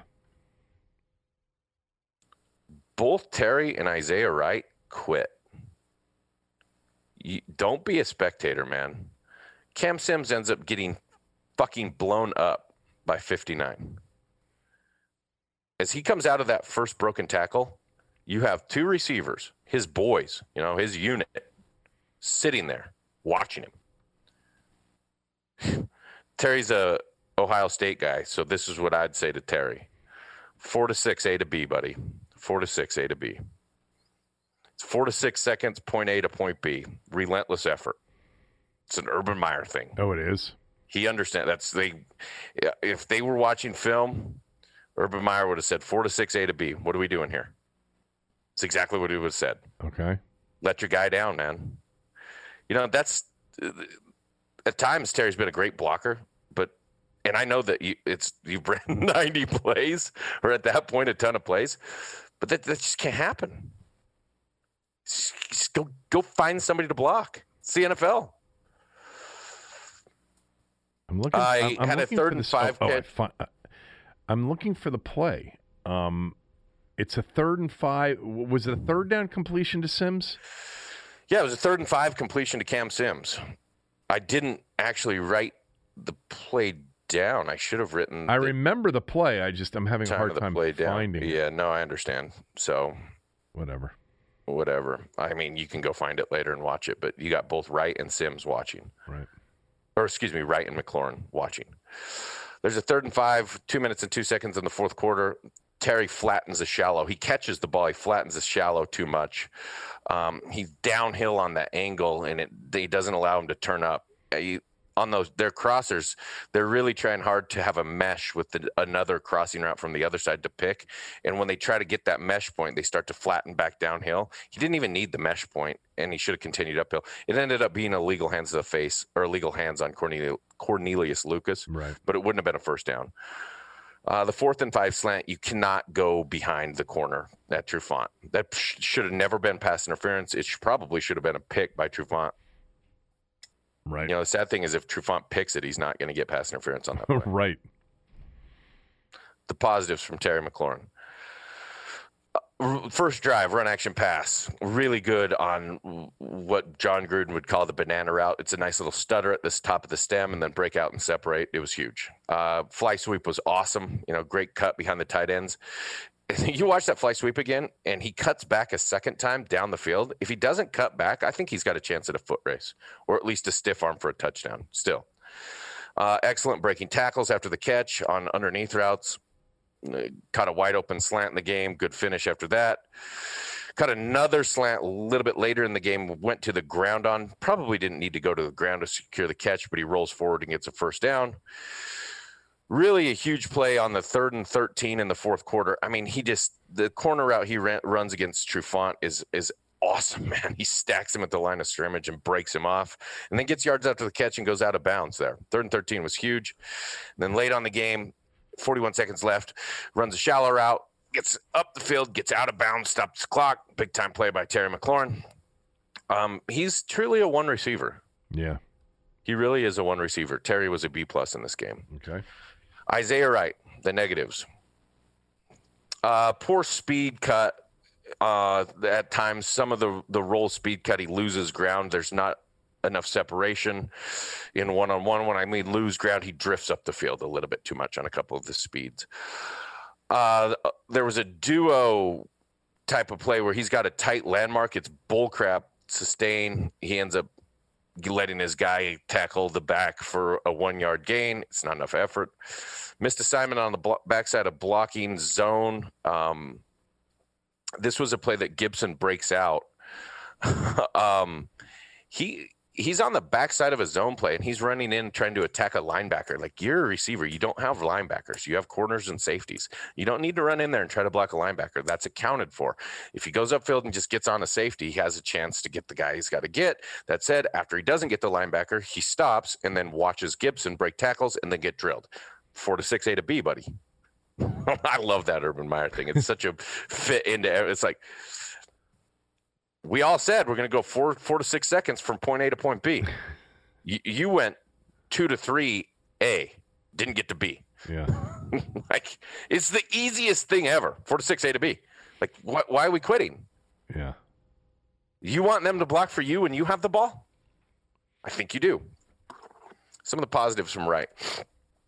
I do think he's got some speed, and even though I sit there and say, like, a couple of the times on roll cuts, maybe drift a little bit, there's one that he makes the second play of the game on a deep dagger catch that Smith threw a pretty good ball, a little behind him, but it's a heck of a roll cut into the middle of the field. Good finish through contact on a number of balls that he caught, especially those little ones outside the numbers. I love that little check down outside the numbers. I think it's so smart. I think there were 3 completions where you have a couple guys going vertical, and instead of even running the hitch route, you just set them down right where they're at. They just turn and they set, and coverage drops. And if the quarterback's got to check it down, he knows he's got a guy hard outside in the flat. I love that. That really became popular in college in the last 5 or 6 years, and especially with some of the short quarterbacks. Right. So instead of having running backs be the check down a lot of the time, the quarterback can't see the running back, or they can't see the check down around the tackle box. So you just give your check down to the receiver wide outside. And for some reason, they forget about them. They do. They leave those guys open, and it ends up being an easy 2 to 3, if not 5 to 6. Good focus on a ball that was batted later in the game. You remember the ball that was batted? Yeah. I don't think that's a tough catch, but good focus. A couple of those bubbles, you did a pretty good job getting up the field. One of them, I mentioned Alex tried to get to Terry late or early, and it was a little bit late. It was kind of a bad ball. He bobbled it a little bit, but good securing that ball and making a play. And then late in the fourth quarter in the red zone, great effort at the pylon after he had a nice hurdle play on a bubble as well. I like Isaiah Wright. I like him with the ball in his hands. I think he's a guy that's going to get better. He was a B in this game. Okay. Steven Sims Jr. Yep. Catches a stick route at the end of the half. Fumble can't happen. It just can't happen. He does have some ball security issues. Yes, he does. He really has some ball security issues. Bubble in the game, can't make one guy miss in space. He had a one-on-one opportunity, gets tackled as he's run to the sideline. There's a whip route in the fourth quarter. Ball's a little bit behind him. Can't keep his feet and run. Ends up tripping to the ground, 4-yard gain. He dropped a shallow on a 2nd and 15 in the fourth quarter. Yep. And then he makes that catch on the 3rd and 15, and it's like, just score, dude. Just score. Don't go out of bounds. Nah, he did the right thing. A couple of positives. Huge corner route in the fourth quarter. Great speed, great depth on the break. Big play in the game. And the thing about even for a little dude, he will go in and fight and try to block. Like they actually inserted him on a duo play. I hate that, by the way. They had a duo play early in the game where they asked Cam Sims to block the edge on the right side, and they inserted Steven Sims Jr. to a safety. Like, dude, I mean, those one insert receiver, maybe. 2, you're asking for trouble. Don't do that. Steven Sims Jr. was a C- in this game. Okay. Cam Sims. Yeah. The negatives. 2nd 2 at the 22. Oh, you got to pull this play up. This is awesome by Detroit. It's a 2nd 2 at the Detroit 22. They're going in to score. There's 8 minutes and 55 seconds. I think this is a first quarter play. Should write first quarter, though. I got it. He lines up in a tight set. He's got his feet exchanged like that's the way you do it when you're going to block. I told you last week he crossed his feet up the wrong way last time. They made him change this time. He lines up tight to the line of scrimmage. 30 comes down for Detroit, and it's so smart. 30 actually sees the feet switch by Cam Sims, which essentially means he's going to try to crack the defensive end. 30 blocks Cam down and the defensive end peels outside and then 30 goes up the field. It's brilliant on toss. Like when you get that crack receiver, sometimes it's hard for the defensive end to see. A lot of times with the crack receiver, the guy over him starts to go down and they get cracked from the outside, and then you got an edge on toss. This is so good. Hashtag film study. This is really good by 30. Yeah. Like really, really good way to play toss. I'm not downgrading Sims really for this play. I just wanted to note it. It's Okudah who makes the play. Yeah, so Okudah comes down, knocks Sims down, so Sims can't get his block on the defensive end. As he knocks Sims down, no one can get to Okudah, and then Okudah goes up the field and makes the play. Yeah. This is really sweet.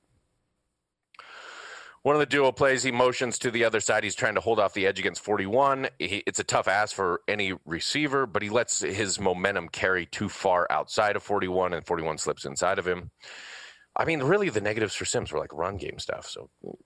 And at times, I think Sims still did a good job blocking. Like effort was absolutely there when they asked him to block, even at the line of scrimmage. Great on the 3rd and 4 second effort on that little snag route, that little in and out, the burger, as Peyton Manning would call it. Really good job through contact.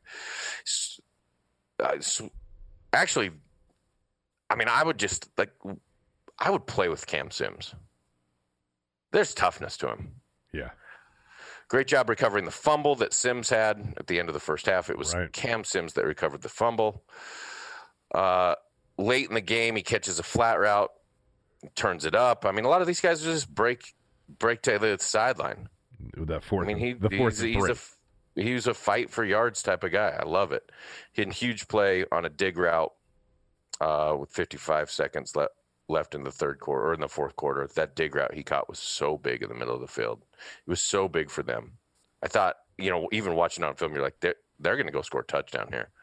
They got some stuff going. Yeah. Cam Sims Jr. was a B in this game. Okay. Logan Thomas. Yep. The negatives, which are not much for him in this game, allow one cross face on that dive duo play. He's one-on-one with defensive end. He allows him too far inside. Had a false start on a 4th and 8 down in the red zone. I can't even believe they caught that. He barely. Well, that was the one before the 4th and 13 that he caught. Yeah, he totally redeemed himself. Yeah. Had a chance at a catch down the field that Alex Smith overthrew him. I don't know if I mentioned this with Alex, but Alex Smith overthrew him. He goes up with one hand. He really initially does a great job slipping the defender and then stacking him vertical.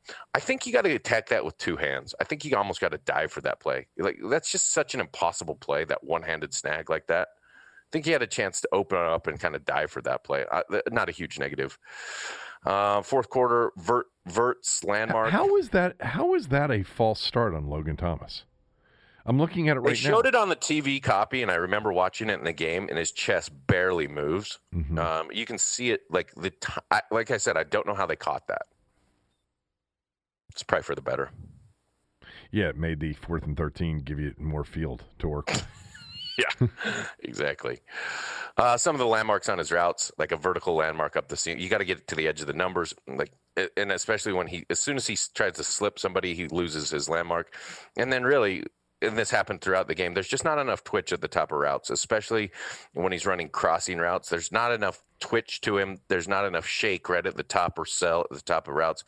And it's hard for him to give a guy a winner in man-to-man coverage, especially on the crossing routes. The positives. I'll be quick with the positives here with Logan Thomas. I thought he was excellent in the run game. I thought he was so much better. Great footwork. Great releases, like an arc release and an outside defender. It made me so happy to see this. Shooting hands and running feet through contact, much, much better. Physical kick out blocks as a puller. At one, I mean, just absolutely blew up a cut block on the backside of a defensive end. Feet over head on that play. Really good blocking out in space on some of the bubbles. Great sustain out in space. We know the big catch he made on the 4th and 13. Good working with Alex Smith off script on some of these plays. Made some good catches. Did a good job getting vertical up the field on a lot of the catches. I thought he was decisive with getting whip and turn around on any of the over routes. I thought Logan Thomas was an A- in this game. I was pretty impressed with Logan Thomas. I think this may be the versatile player. I think this may be the first tight end during your film breakdown era that you have been excited about the blocking. He's gotten better this year. He really has. Okay. Who's next? Logan Thomas was an A- in this ball game. So essentially, to sum up, as we get to the backs, Terry McLaurin was a B+. Isaiah Wright was a B. Steven Sims Jr. was a C-. Cam Sims was a B. Logan Thomas was an A-. Yep. And that A- is a big trend upward.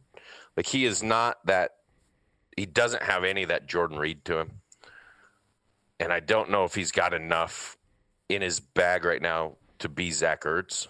But if I was Logan Thomas, I would really start watching, like, 2017, 2018 Zach Ertz film, because that's who he's got to be. Like, he's got to be that. I'm going to use my initial movement, this first part of the stem of my route to really try to push DBs and really control their leverage. And even Ertz is not like real slippery at the top. He just gets guys out of place with his initial first 3 or 4 steps. Logan Thomas should watch Zach Ertz. If I was coaching Logan Thomas, that's what I'd pull up. That's who I think he can be. I would love it if he became Zach Ertz. All right, running backs. Antonio Gibson. 13 carries, 35 yards. He had 4 receptions in this game. You know, the fourth play of the game, I think that there's a big run opportunity. I thought he misses the hole. It still ends up being a 4-yard play, but I thought there was a big run opportunity on that play. A little bit later, I want you to pull this up. It's a 1st and 10 on the second drive at the 22-yard line. I thought he had really good patience out of gun to continue to push to the front side edge. But then I thought he missed a cutback, the second cut. Like, he makes one cut, and then I think if he makes that second cut, and I wrote, man, he could really become that 2-3 cut back where you're stringing those cuts together. Like, that really would make him excellent. And then as I said that, he did it in the third quarter. Like, in the third quarter, he ends up same type of play going to the right. I see what you're talking stringing, about. You know what I mean on that play? Like, but I unless you're going to come back to this play, I thought the play 2 plays before where he got 7 yards and a play where he should have gotten 3 was one of his best plays of the day. Yeah, no, I mean, absolutely. So he's very powerful. He's got a lot of power, and I think he surprises people with speed when he gets to the edge. Yeah. I think they see him as kind of that power back. He is almost Marshawn Lynch-like. Yeah, it wasn't the play 2 plays earlier. It was on their It was the first. It was on their field. It was on their field goal goal drive that I'm talking about. Okay. I think it was, or maybe it was their first drive of the game. I don't know. Yeah, it was their first drive of the game. First drive of the game when he had a 7-yard run. Yeah, it's a 1st and 10 at the 21-yard line. Yep. Really good patience to get to the edge. Yeah. Good feel out of gun, front side zone run. That's what I wrote down. The protection stuff. He can't cut. He can't cut block. We talked about this last week where he's coming across the formation to protect away from the quarterback. Starts on the left side of the quarterback, and he's going to the right side to end up protecting against any blitz. There's another one in this game where he literally falls down at their feet. It's just kind of like he tries to just get on his hands and knees, like a slow motion play. I would stop right now if I was Randy Jordan. I would say you're done cut blocking. You can't do it. Like, hit him in the chin. Right. That's until he starts hitting dudes, nobody's going to slow down for him. Nobody's going to slow down for that cut. They're going to just go and say he's going to fall down and push him down and play the cut. He can't cut. You can't let him do it anymore.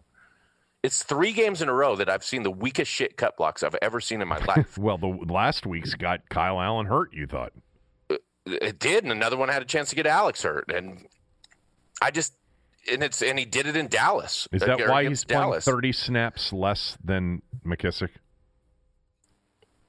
I don't know exactly what it is. He played 30 snaps less than McKissick. No. Well, I think the big thing is McKissick is definitely that third down back, and as they got down 24-3 in this game, they got out of some of their packages. They even had some 3-back packages, which I thought was awesome. Yeah, with on a 3rd and 1, they ran Barber with some action in the backfield with 3 of them. Right. Yeah. Right. There's a zone run play. I want you to pull this up. I want you to pull this play up. It's a 1st and 10 in the 3rd quarter. They're going in. They're at the 14-yard line. There's 4 minutes and 55 seconds. So I mentioned that he had good patience to push front side. And sometimes, Kev, things are called different. Sometimes you have tight zone calls, and sometimes you have wide zone calls. It depends on what hole they call the back. To me, the way the line operates here, it looks like more of a wide zone call. So what happens is he's running left across the quarterback, and Schweitzer is uncovered, starts to arc out towards the linebacker, 59 on his side. Well, Gibson never presses that edge, and then 59 just falls off immediately, falls back early into the hole, and he's there to make a play, and Schweitzer almost doesn't get a hand on him. Now, Schweitzer turns to try to maybe pin a little bit too early, but for me, if you get your back to really push that 2 more steps, and I just wrote, push 1 more gap front side before you make that first cut. Like, even though you see it, push 1 more gap and really open that thing up, it puts the defenders on the offensive line. You got to put them on your offensive line. Now, they could have called this real tight zone, and it could be purely Schweitzer should have just attacked more vertical. But at the same time, I just think a little bit more patience. And that said, I've seen it on a couple plays, even in this game. But if you pull this play up, going in at the 14-yard line in the 3rd quarter, you can see what I'm talking about, totally. Where Schweitzer starts on an angle, and he has no chance to get that block made. Right. And then the last thing I wrote with the negatives with Gibson, he's got to be a better ball fake guy. He's any of the play action stuff, he's horrendous. Like, your job is to be an actor. Make it fun. This could be fun, Kev. You know what I mean? Like, if I was the back and you were going to run action fake to me, I would carry out that fake for like 7 yards. I would be making cuts, juking people. He takes the half-assed fake that I mean, there's even one where Alex really tries to stick it out to him, and he veers away from Alex, and you're like, where are you going? Yeah, you want them to believe that you have the ball. The idea of run action fake is to create the idea of run action. Right. If you don't look like you have the ball, it does nothing for us. He's bad at this. He's bad at run action fakes. So the couple things he could clean up before we get to the positives. One, I think he can't cut block anymore. Like, this is really easy to simplify for a rookie. Okay, you're done cut blocking. You're done. We're not doing that. You want to cut block? You will not be on the field. 2, go have some fun with your run action fakes. Like, seriously. Make things matter. These are little details. Little details matter in football games, and he is not a detailed person when it comes to these fakes. It's half-assed. And the thing about it is, it's easy. Right. It's so easy to carry out a run fake. You have no responsibility. Go be Brad Pitt. You know what I mean? Yeah. God. You remember when he put the cigarettes in his hat and river runs through it, and he's catching that fish swimming down the river? Like, there's no way he had a real fish on, but he probably stunt double. You know what? You are quite the fisherman. You are quite the fisherman, the father said. Yeah. They were in awe of Brad Pitt as a fisherman. But, of course, he had drinking and gambling issues, which eventually took him out of this life much earlier than anticipated. Because you know what? He was a hell of a journalist. He was a hell of a newspaper reporter. Oh, he was a great newspaper reporter. I love that movie. That movie. That's one of my favorite movies ever. It's just a beautiful movie, too. Everything about it is. But anyway, continue. That's great. I mean, go be Tristan in Legends of the Fall. Legends of the Fall. Yeah. That's a good movie, too. God, Anthony Hopkins is great in that movie. Oh, he's so good in that movie. Uh-huh. Don't let your kid, if you have young kids, that's actually not a very kid-friendly movie. remembered that as being like a beautiful, wholesome movie. It's not. There's some brutality to that thing. Don't let your kids watch that movie. There's a lot of brutality in that movie. Yeah, that was a bad choice by me. Who's the female in that movie? Because I don't think she's ever really done a lot of things. What's her name? Her name is Julia Osmond. Julia Osmond? Yeah. She was in The Curious Case of Benjamin Button. No, okay. She didn't become a big star, though. That was a big-time movie, Legends of the Fall. And, she obviously was torn between, basically three brothers. And she loved Tristan more than any of them, obviously. But I don't think she ever became a big star after that movie. Maybe I'm wrong. Julia not Osmond. Ormond, yeah. Ormond. Yeah, Ormond. And great movie. Anyway, what else? Let's go. She was also in The Barber of Siberia.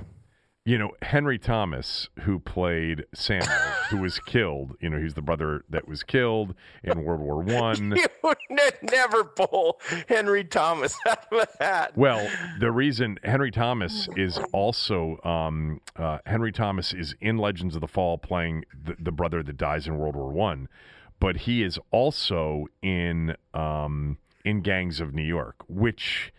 Oh, you know what he was? Which is one of my favorite all-time movies. It's a great Scorsese movie. Yeah. He was the kid in E.T. He was the kid in E.T., of course. That's of course he was. But that's been bugging me for like 2 weeks since I watched that movie. I just thought of it. Anyway. Okay, anyway. So we were on Gibson. Yeah, Gibson was the positives from Gibson. Yeah. Look, I do think he's getting better feel as a runner. I think he's getting more patience as a runner, and I think he's got a burst when he gets to the edge. I think he surprises some people. I think he's got natural hands as a running back out of the flat. He's a good tackle break dude. He proved in one of the plays I talked about, he can string three cuts together. And to me, that's what a great back does, is they string three cuts together, and they make you miss on multiple levels. And I'm seeing that from Gibson. I shouldn't be surprised. He scored like every third time he touched the ball at Memphis. So right. The touchdown he hit the first one. He sees daylight. He probably could have cut that back, but he sees daylight. He knows he's going to get it in, and he knows he's got power. And that second touchdown, that bounce run in the fourth quarter. Good run. And that's the surprise people to the edge with the burst. Yeah. Yeah. I love that run. And there was no chance he was going to get caught. Yeah. No chance. What was Gibson? C+. Okay. McKissick. J.D. McKissick. Alex Smith had an off-script throw that he threw down at the 3-yard line. I thought it was a drop. I did too. I thought so too. I thought that was a catchable ball by McKissick, and you know what? He's had a few drops this year. He's had quite a few targets too. Yes. I mean, his catch percentage is still pretty good. Probably.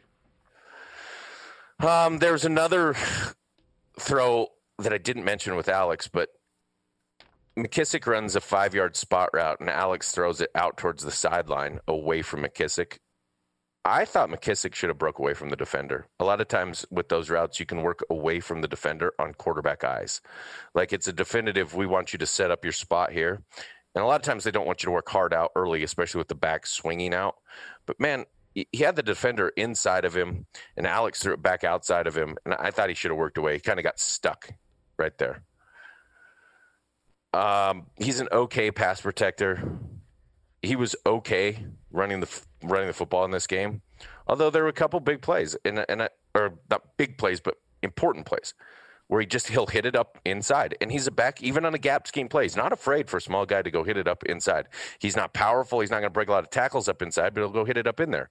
3rd and 1 at the end of the half was a really good play by McKissick. And, they're nice on the touchdown play. There's a 3rd and 1 in the fourth quarter that's a tight zone play that he gets. I mean, you like a back that'll hit it up in there on 3rd and 1 and get the first down. Sure.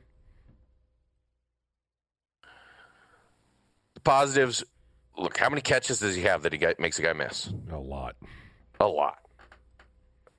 I mean, how many 4-yard plays does he turn into 8, 10, 12? And it's just, it's big time. I actually want you to pull up the 3rd and 1 at the end of the half before we move on any further, because I just wanted to talk about something that I saw that I think they should implement. And since I know that Ron and Scott Turner listen to this podcast, I'll look forward to seeing this in the game plan next week. He's not kidding. I sort of am not kidding. I know somebody listens to it because so many things, it's way too coincidental to. All right, what do you want me to look at the 3rd and 1?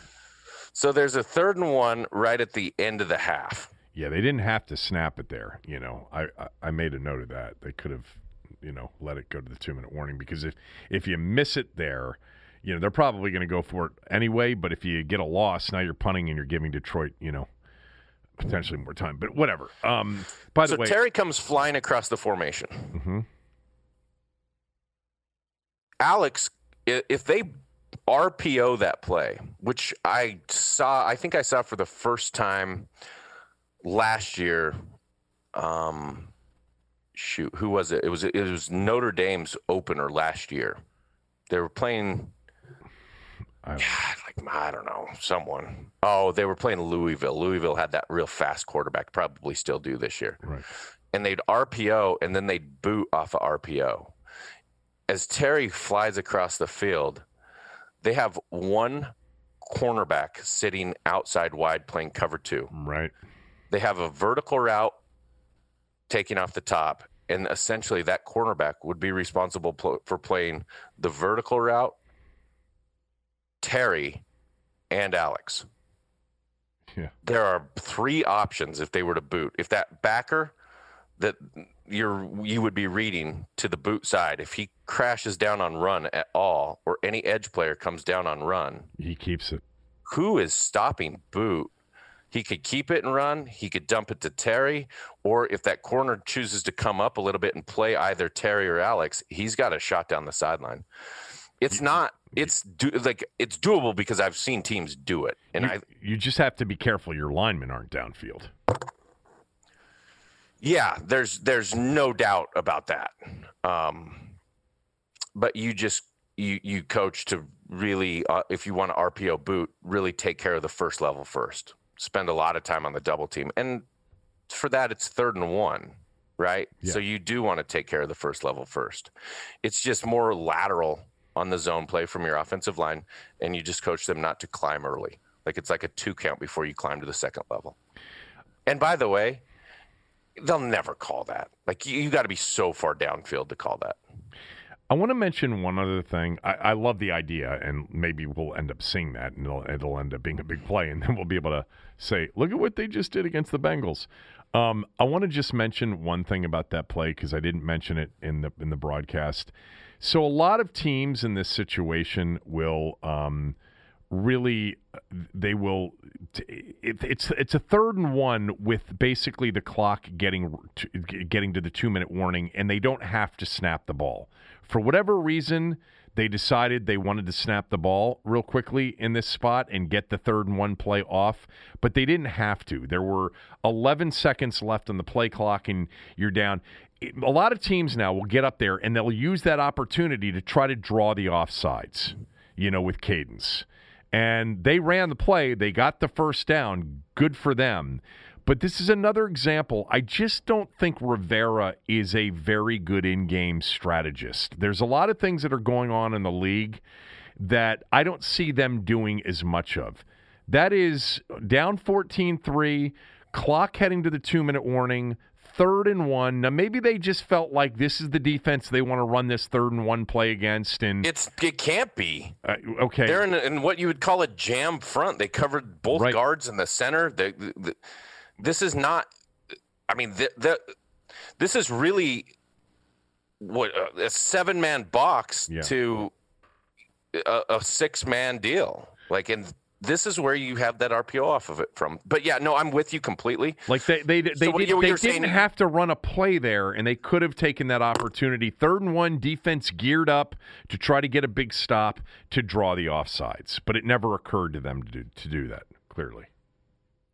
No, it didn't occur to them. I don't know. I just think that there's options off of this. I hear you where you're coming from, though. No, but I know what you're saying, and I bet we're going to see something because that RPO, and he keeps that. He's got options with McLaurin. He's got options with Sims. And, you don't want him to have the option really in this stuff to run it, right? I mean, you don't want Alex Smith to be a read option keeper. You don't want him to be a boot keeper. No, but that's why I'm suggesting that you give him a flat throw. Yeah. You know what I mean? You give him another throw. He's not just alone. Right. All right. And by the way, I don't care if it's 3rd and 1. I don't care if it's Alex Smith. I just want to get the first down, get 1 yard and fall down. But I don't even want to see him slide with the apparatus that he has. Do you want to just see him go out there and just take a tumble? Could he do that? I don't know, but do you know what I'm saying? This apparatus. I know exactly what you're saying. I don't know that a slide would be comfortable to watch. I think if he kept it on that read option 3rd and 1 and he could turn it upfield for 5 yards, I guess he would just have to do one of those things where he just sort of crumpled and went down like knees to the ground and then face to the ground. Or maybe he could just put his arms up and say, I give up. I'm down. He's got a robotic leg. He's fine. Okay. If he can't slide, he can't play, and they're not going to qualify him to play. Have you seen him slide yet in any of his activity here through through the Rams game, through the Giant game, through the Lions game? He's not had a slide yet opportunity. I don't know. I don't want to see. No, you know the other thing you haven't seen? I think you see a respect for Alex Smith.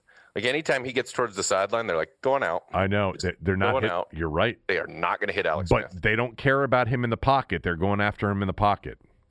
Yeah. All right. McKissick was a B. Peyton Barber played 10 plays. He had a couple carries. He was a C+. He missed an opportunity to bounce a duo early in the game. It was the first play of the game. The middle linebacker hung inside. I thought he could have bounced it outside. I didn't have any other notes from McKissick. So to sum up your running backs, Antonio Gibson, C+, J.D. McKissick, B, Peyton Barber, C+. I do think Antonio Gibson's going to develop into a pretty good back. I still think there are more uses for Antonio Gibson. What I think is funny was that early in this year, I suggested that Gibson could be an H-back dude. Gibson can't. He can't block anybody. He's not going to be an H-back. Right. I do remember that suggestion. Rule that out. Yeah, rule that one out. I also think that it's very interesting that, and your point is a good one, that they got into, basically McKissick is the 3rd down back. They're going to throw the ball primarily in the second half when they got down 24-3, but I think they recognize some of his limitations too. But I do like him as a runner, even though I think his vision is limited. I think he really finishes runs and ends up basically falling forward and moving a pile, which is not what I thought of when I thought of a running back out of Memphis. But he's big and he's strong. No, I'm with you. It's just half the runs that he ends up finishing for 4 yards. I'm sitting there going, he could have cut it back and 2 yards after contact. So he got more than expected based on where he took it, but he took it to the wrong place. So he should have had 8. Understood. Offensive and then finished line through contact for 12. Offensive line, Cornelius Lucas. Yeah. Poor technique and footwork, hat placement on outside zone. Beat by speed to power rush on a 3rd down in the first drive. Miss tackle and stunt. He's really too slow athletically to fall back off inside to get to the tackle. Ends up giving up a quarterback hit. Gave up an up and under on a 3rd and 4 in the second quarter. That was the Sims snag route, and it's, again, a quarterback hit. And what I wrote in some of these pass protection stuff, it clarifies, he's really got his chest out over his feet too far. He's got too much waist bend, and he's in a poor position for an offensive lineman to really recover to that up and under stuff. He's got to get his chest up and back. He's got his chest bent over forward, and you can actually see it. You can see that his chest is out in front of his feet, which essentially doesn't give you much chance to recover. He's an adequate pass protector at times. He's okay in some gap seam stuff, one-on-one. Cornelius Lucas was a D in this game. Ooh. Wes Schweitzer. Wes Schweitzer did not play the best game, but continues to impress me as a guy that I think is a starting offensive lineman in the NFL. Can work on his footwork, especially when he has double teams with this center on inside stuff. He is slow when it comes to passing stunts off, and he has slow feet in the pass game, especially with anything looping in or out. I mentioned the play that I made you watch where I thought Gibson cut too early, but still, Wes Schweitzer's got a good arc out the linebacker, but the zone doesn't end up pinning guys. You're not pinning or turning guys in zone. He tries to turn and pin him in that situation. It's probably the only thing he could have really done. But you want to take the guy on the second level on the angle that you find him. He about blew out Brandon Sheriff's knee on that play because the dude fell back off and just railed into Brandon Sheriff's knee. The positives. I think he's a good one-on-one pass rush guy, especially against bull rush. He's stout. He's really, Kev, turning into a good footwork guy in the zone game. You can see the movement. You can see the understanding. On the backside of stuff, he fights his balls off to get his hat in front, to get cutoffs done, his helmet in front of the defender's opposite shoulder. And I just wrote, this dude is coachable. This dude's doing exactly what they're teaching him to do. He's a C+ in this game. Okay. They're better right now up front with everything they're doing in terms of technique. They're not perfect yet, but you can see this before I go on to the rest of them. You can see that they are truly getting a feel for some of the zone scheme stuff. And keep in mind, you're teaching Chase Rouillet, Brandon Sheriff, and Morgan Moses, 3 dudes that did not have those techniques and principles in the last 5 years. And for the most part, any of them in their NFL career, how to run a system and a scheme that is different than what they've done. It took some time, but I think they're getting better. That's, you give John Matsko, their offensive line coach, some credit. Yeah, I think John Matsko's really doing a good job. Now, again, there's a lot to improve on, but if I'm looking at them as an offensive line in this system, I would say to myself, at least they're coachable, they're learning, they're growing. Okay. Chase Rouillet beat on a stunt and third down on the first drive, gives up some pressure. That was actually the jailbreak play. He's beat on a screen early in this game, way too fast. Alex has no time to set the thing up. He's got to bounce past that at the running back. I think in the run game, a little bit too much 1-2 step and then catch the defender instead of running their feet through the defender, especially on double team stuff. You can be more physical when you're attacking with double team downhill. As Joe Gibbs said, you got to move them that way. Got to move them that way. That way. He needs to move him that way. Right. I think Chase Rouillet is quick enough. I think he's athletic enough. I think there's just a little bit too much catch that will come with some of the zone run stuff. There are times when he can get great movement on zone run stuff. The touchdown run, the initial one, or the first touchdown, it's awesome movement on that play. He's good as a pass protector, still a really average as a run blocker, but getting better the way I look at it. He was a C+ in this game. Okay. Brandon Sheriff. Yeah. Some of it, a couple times, poor sustain. A lot of this is still awesome fire off the ball, and sometimes it's getting bumped off. Like early in the game, they had a tight double team, him and Morgan Moses. Well, Morgan Moses is essentially humping him up the back instead of getting side to side. And as Brandon Sheriff comes off, he's pushed off because he's falling forward because Morgan's basically pushing him in the back. You got to get hip to hip a little bit better. But fire off is really good with Sheriff. Could be better on his fits with double team, especially with Rouillet. I think when he's coming down, sometimes he gets high off the ball. And when he gets high off the ball on those double teams, he ends up attacking more the shoulder area of the defensive tackle. You want to attack the hip area. That's the pendulum point. You get movement when you attack lower on the hip area. And still in some of the zone run stuff, I think he takes a poor angle climbing to the second level. Again, they were not running a lot of stretch zone stuff, but the coaching point, as I've just mentioned with somebody else before, is you take the guy on the angle that you find them.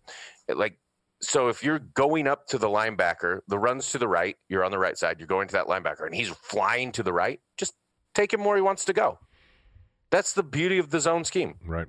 Take them where they want to go. Let the back make the decision off of that. Yeah, right. He wants to continue to try to get and straighten up and push them that way. You're like, okay, I mentioned you got to take them that way with Rouillet sometimes on some of those tight double teams, but you can take them sideways sometimes in the zone stuff. And Sheriff it's almost like he's too competitive. Like, it's okay. If he runs 9 yards to the sideline, you kicked his ass that way too. Right. So I think he tries to straighten guys up a little bit too much. The other thing I think he can do with some of his double teams, and again, especially with Rouye, is he's really, in the zone stuff, he's really concentrated on really attacking that first level. It's a one-hand punch. So if the zone runs to the right, Brandon Sheriff's the right guard, and there's somebody splitting him and Rouye in between the center and guard.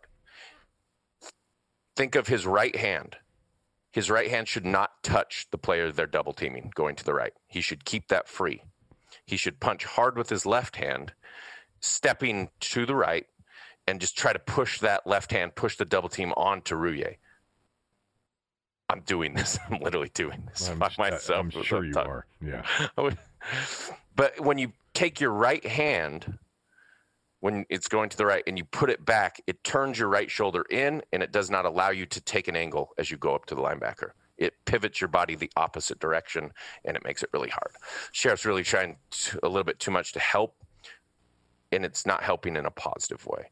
The positives, really pretty much all positive in this game. I mean, for as many passes as they had, I thought Sheriff was excellent in pass protection the entire game. When you watch him shuffle his feet and make movement from punching on the center to then going out and helping to the right tackle, you're like, God, I mean, that quick shuffle is awesome. It's uncanny quickness for an offensive lineman. Some of the sustain and cutoff blocks on some of the plays, finishing guys downfield, awesome. On the away from zone plays on the backside of things, I thought he was absolutely excellent. And some of the downhill run stuff, I thought great movement throughout. I thought Sheriff was an A. Okay. I mean, I mentioned a couple plays, but I really thought Sheriff played at an A level in this ball game. Morgan Moses played some left tackle, which was fun. I thought he actually did a pretty good job as a left tackle. The negatives, his double teams. Excuse me. His double teams with Sheriff. They are. What did you just do? Did you just belch? No, something got stuck in my throat. Oh. Okay. His double teams with Sheriff. I want to make sure you're okay. We got to get some fly fishing done down at the Blackfoot River there, Norm. Go ahead. The big Blackfoot. Let's go. Come on, finish this up. I'm probably gonna have to bail you out of jail. Exactly. Moses is sharp to finish up here. So again, like this is my thing with Moses, and as they grow, they're getting better. And there are times that Moses does this, but some of the doubles team stuff with Brandon Sheriff, he's stepping where his left foot goes and almost splits Brandon Sheriff's 2 feet, and then he kind of humps him up his back. His left hand's on the back of Brandon Sheriff, and they're attacking like a little bit of a train look.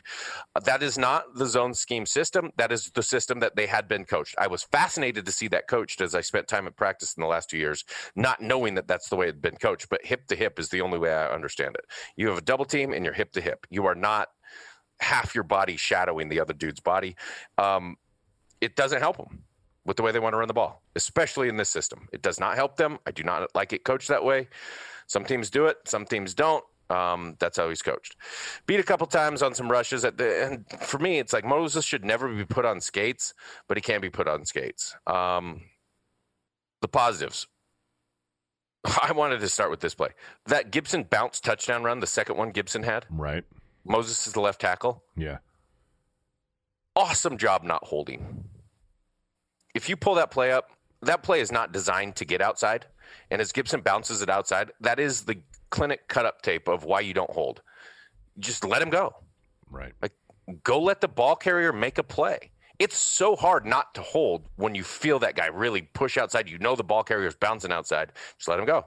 Gibson ends up outrunning him. That was a huge play by Moses because when they bounce, when it's not supposed to bounce, you are in a fishbowl for the official to see. If it's the quarterback, if it's Alex on a read option keeper rolling, you may need to hold, but not when it's Gibson. Not when it's Gibson.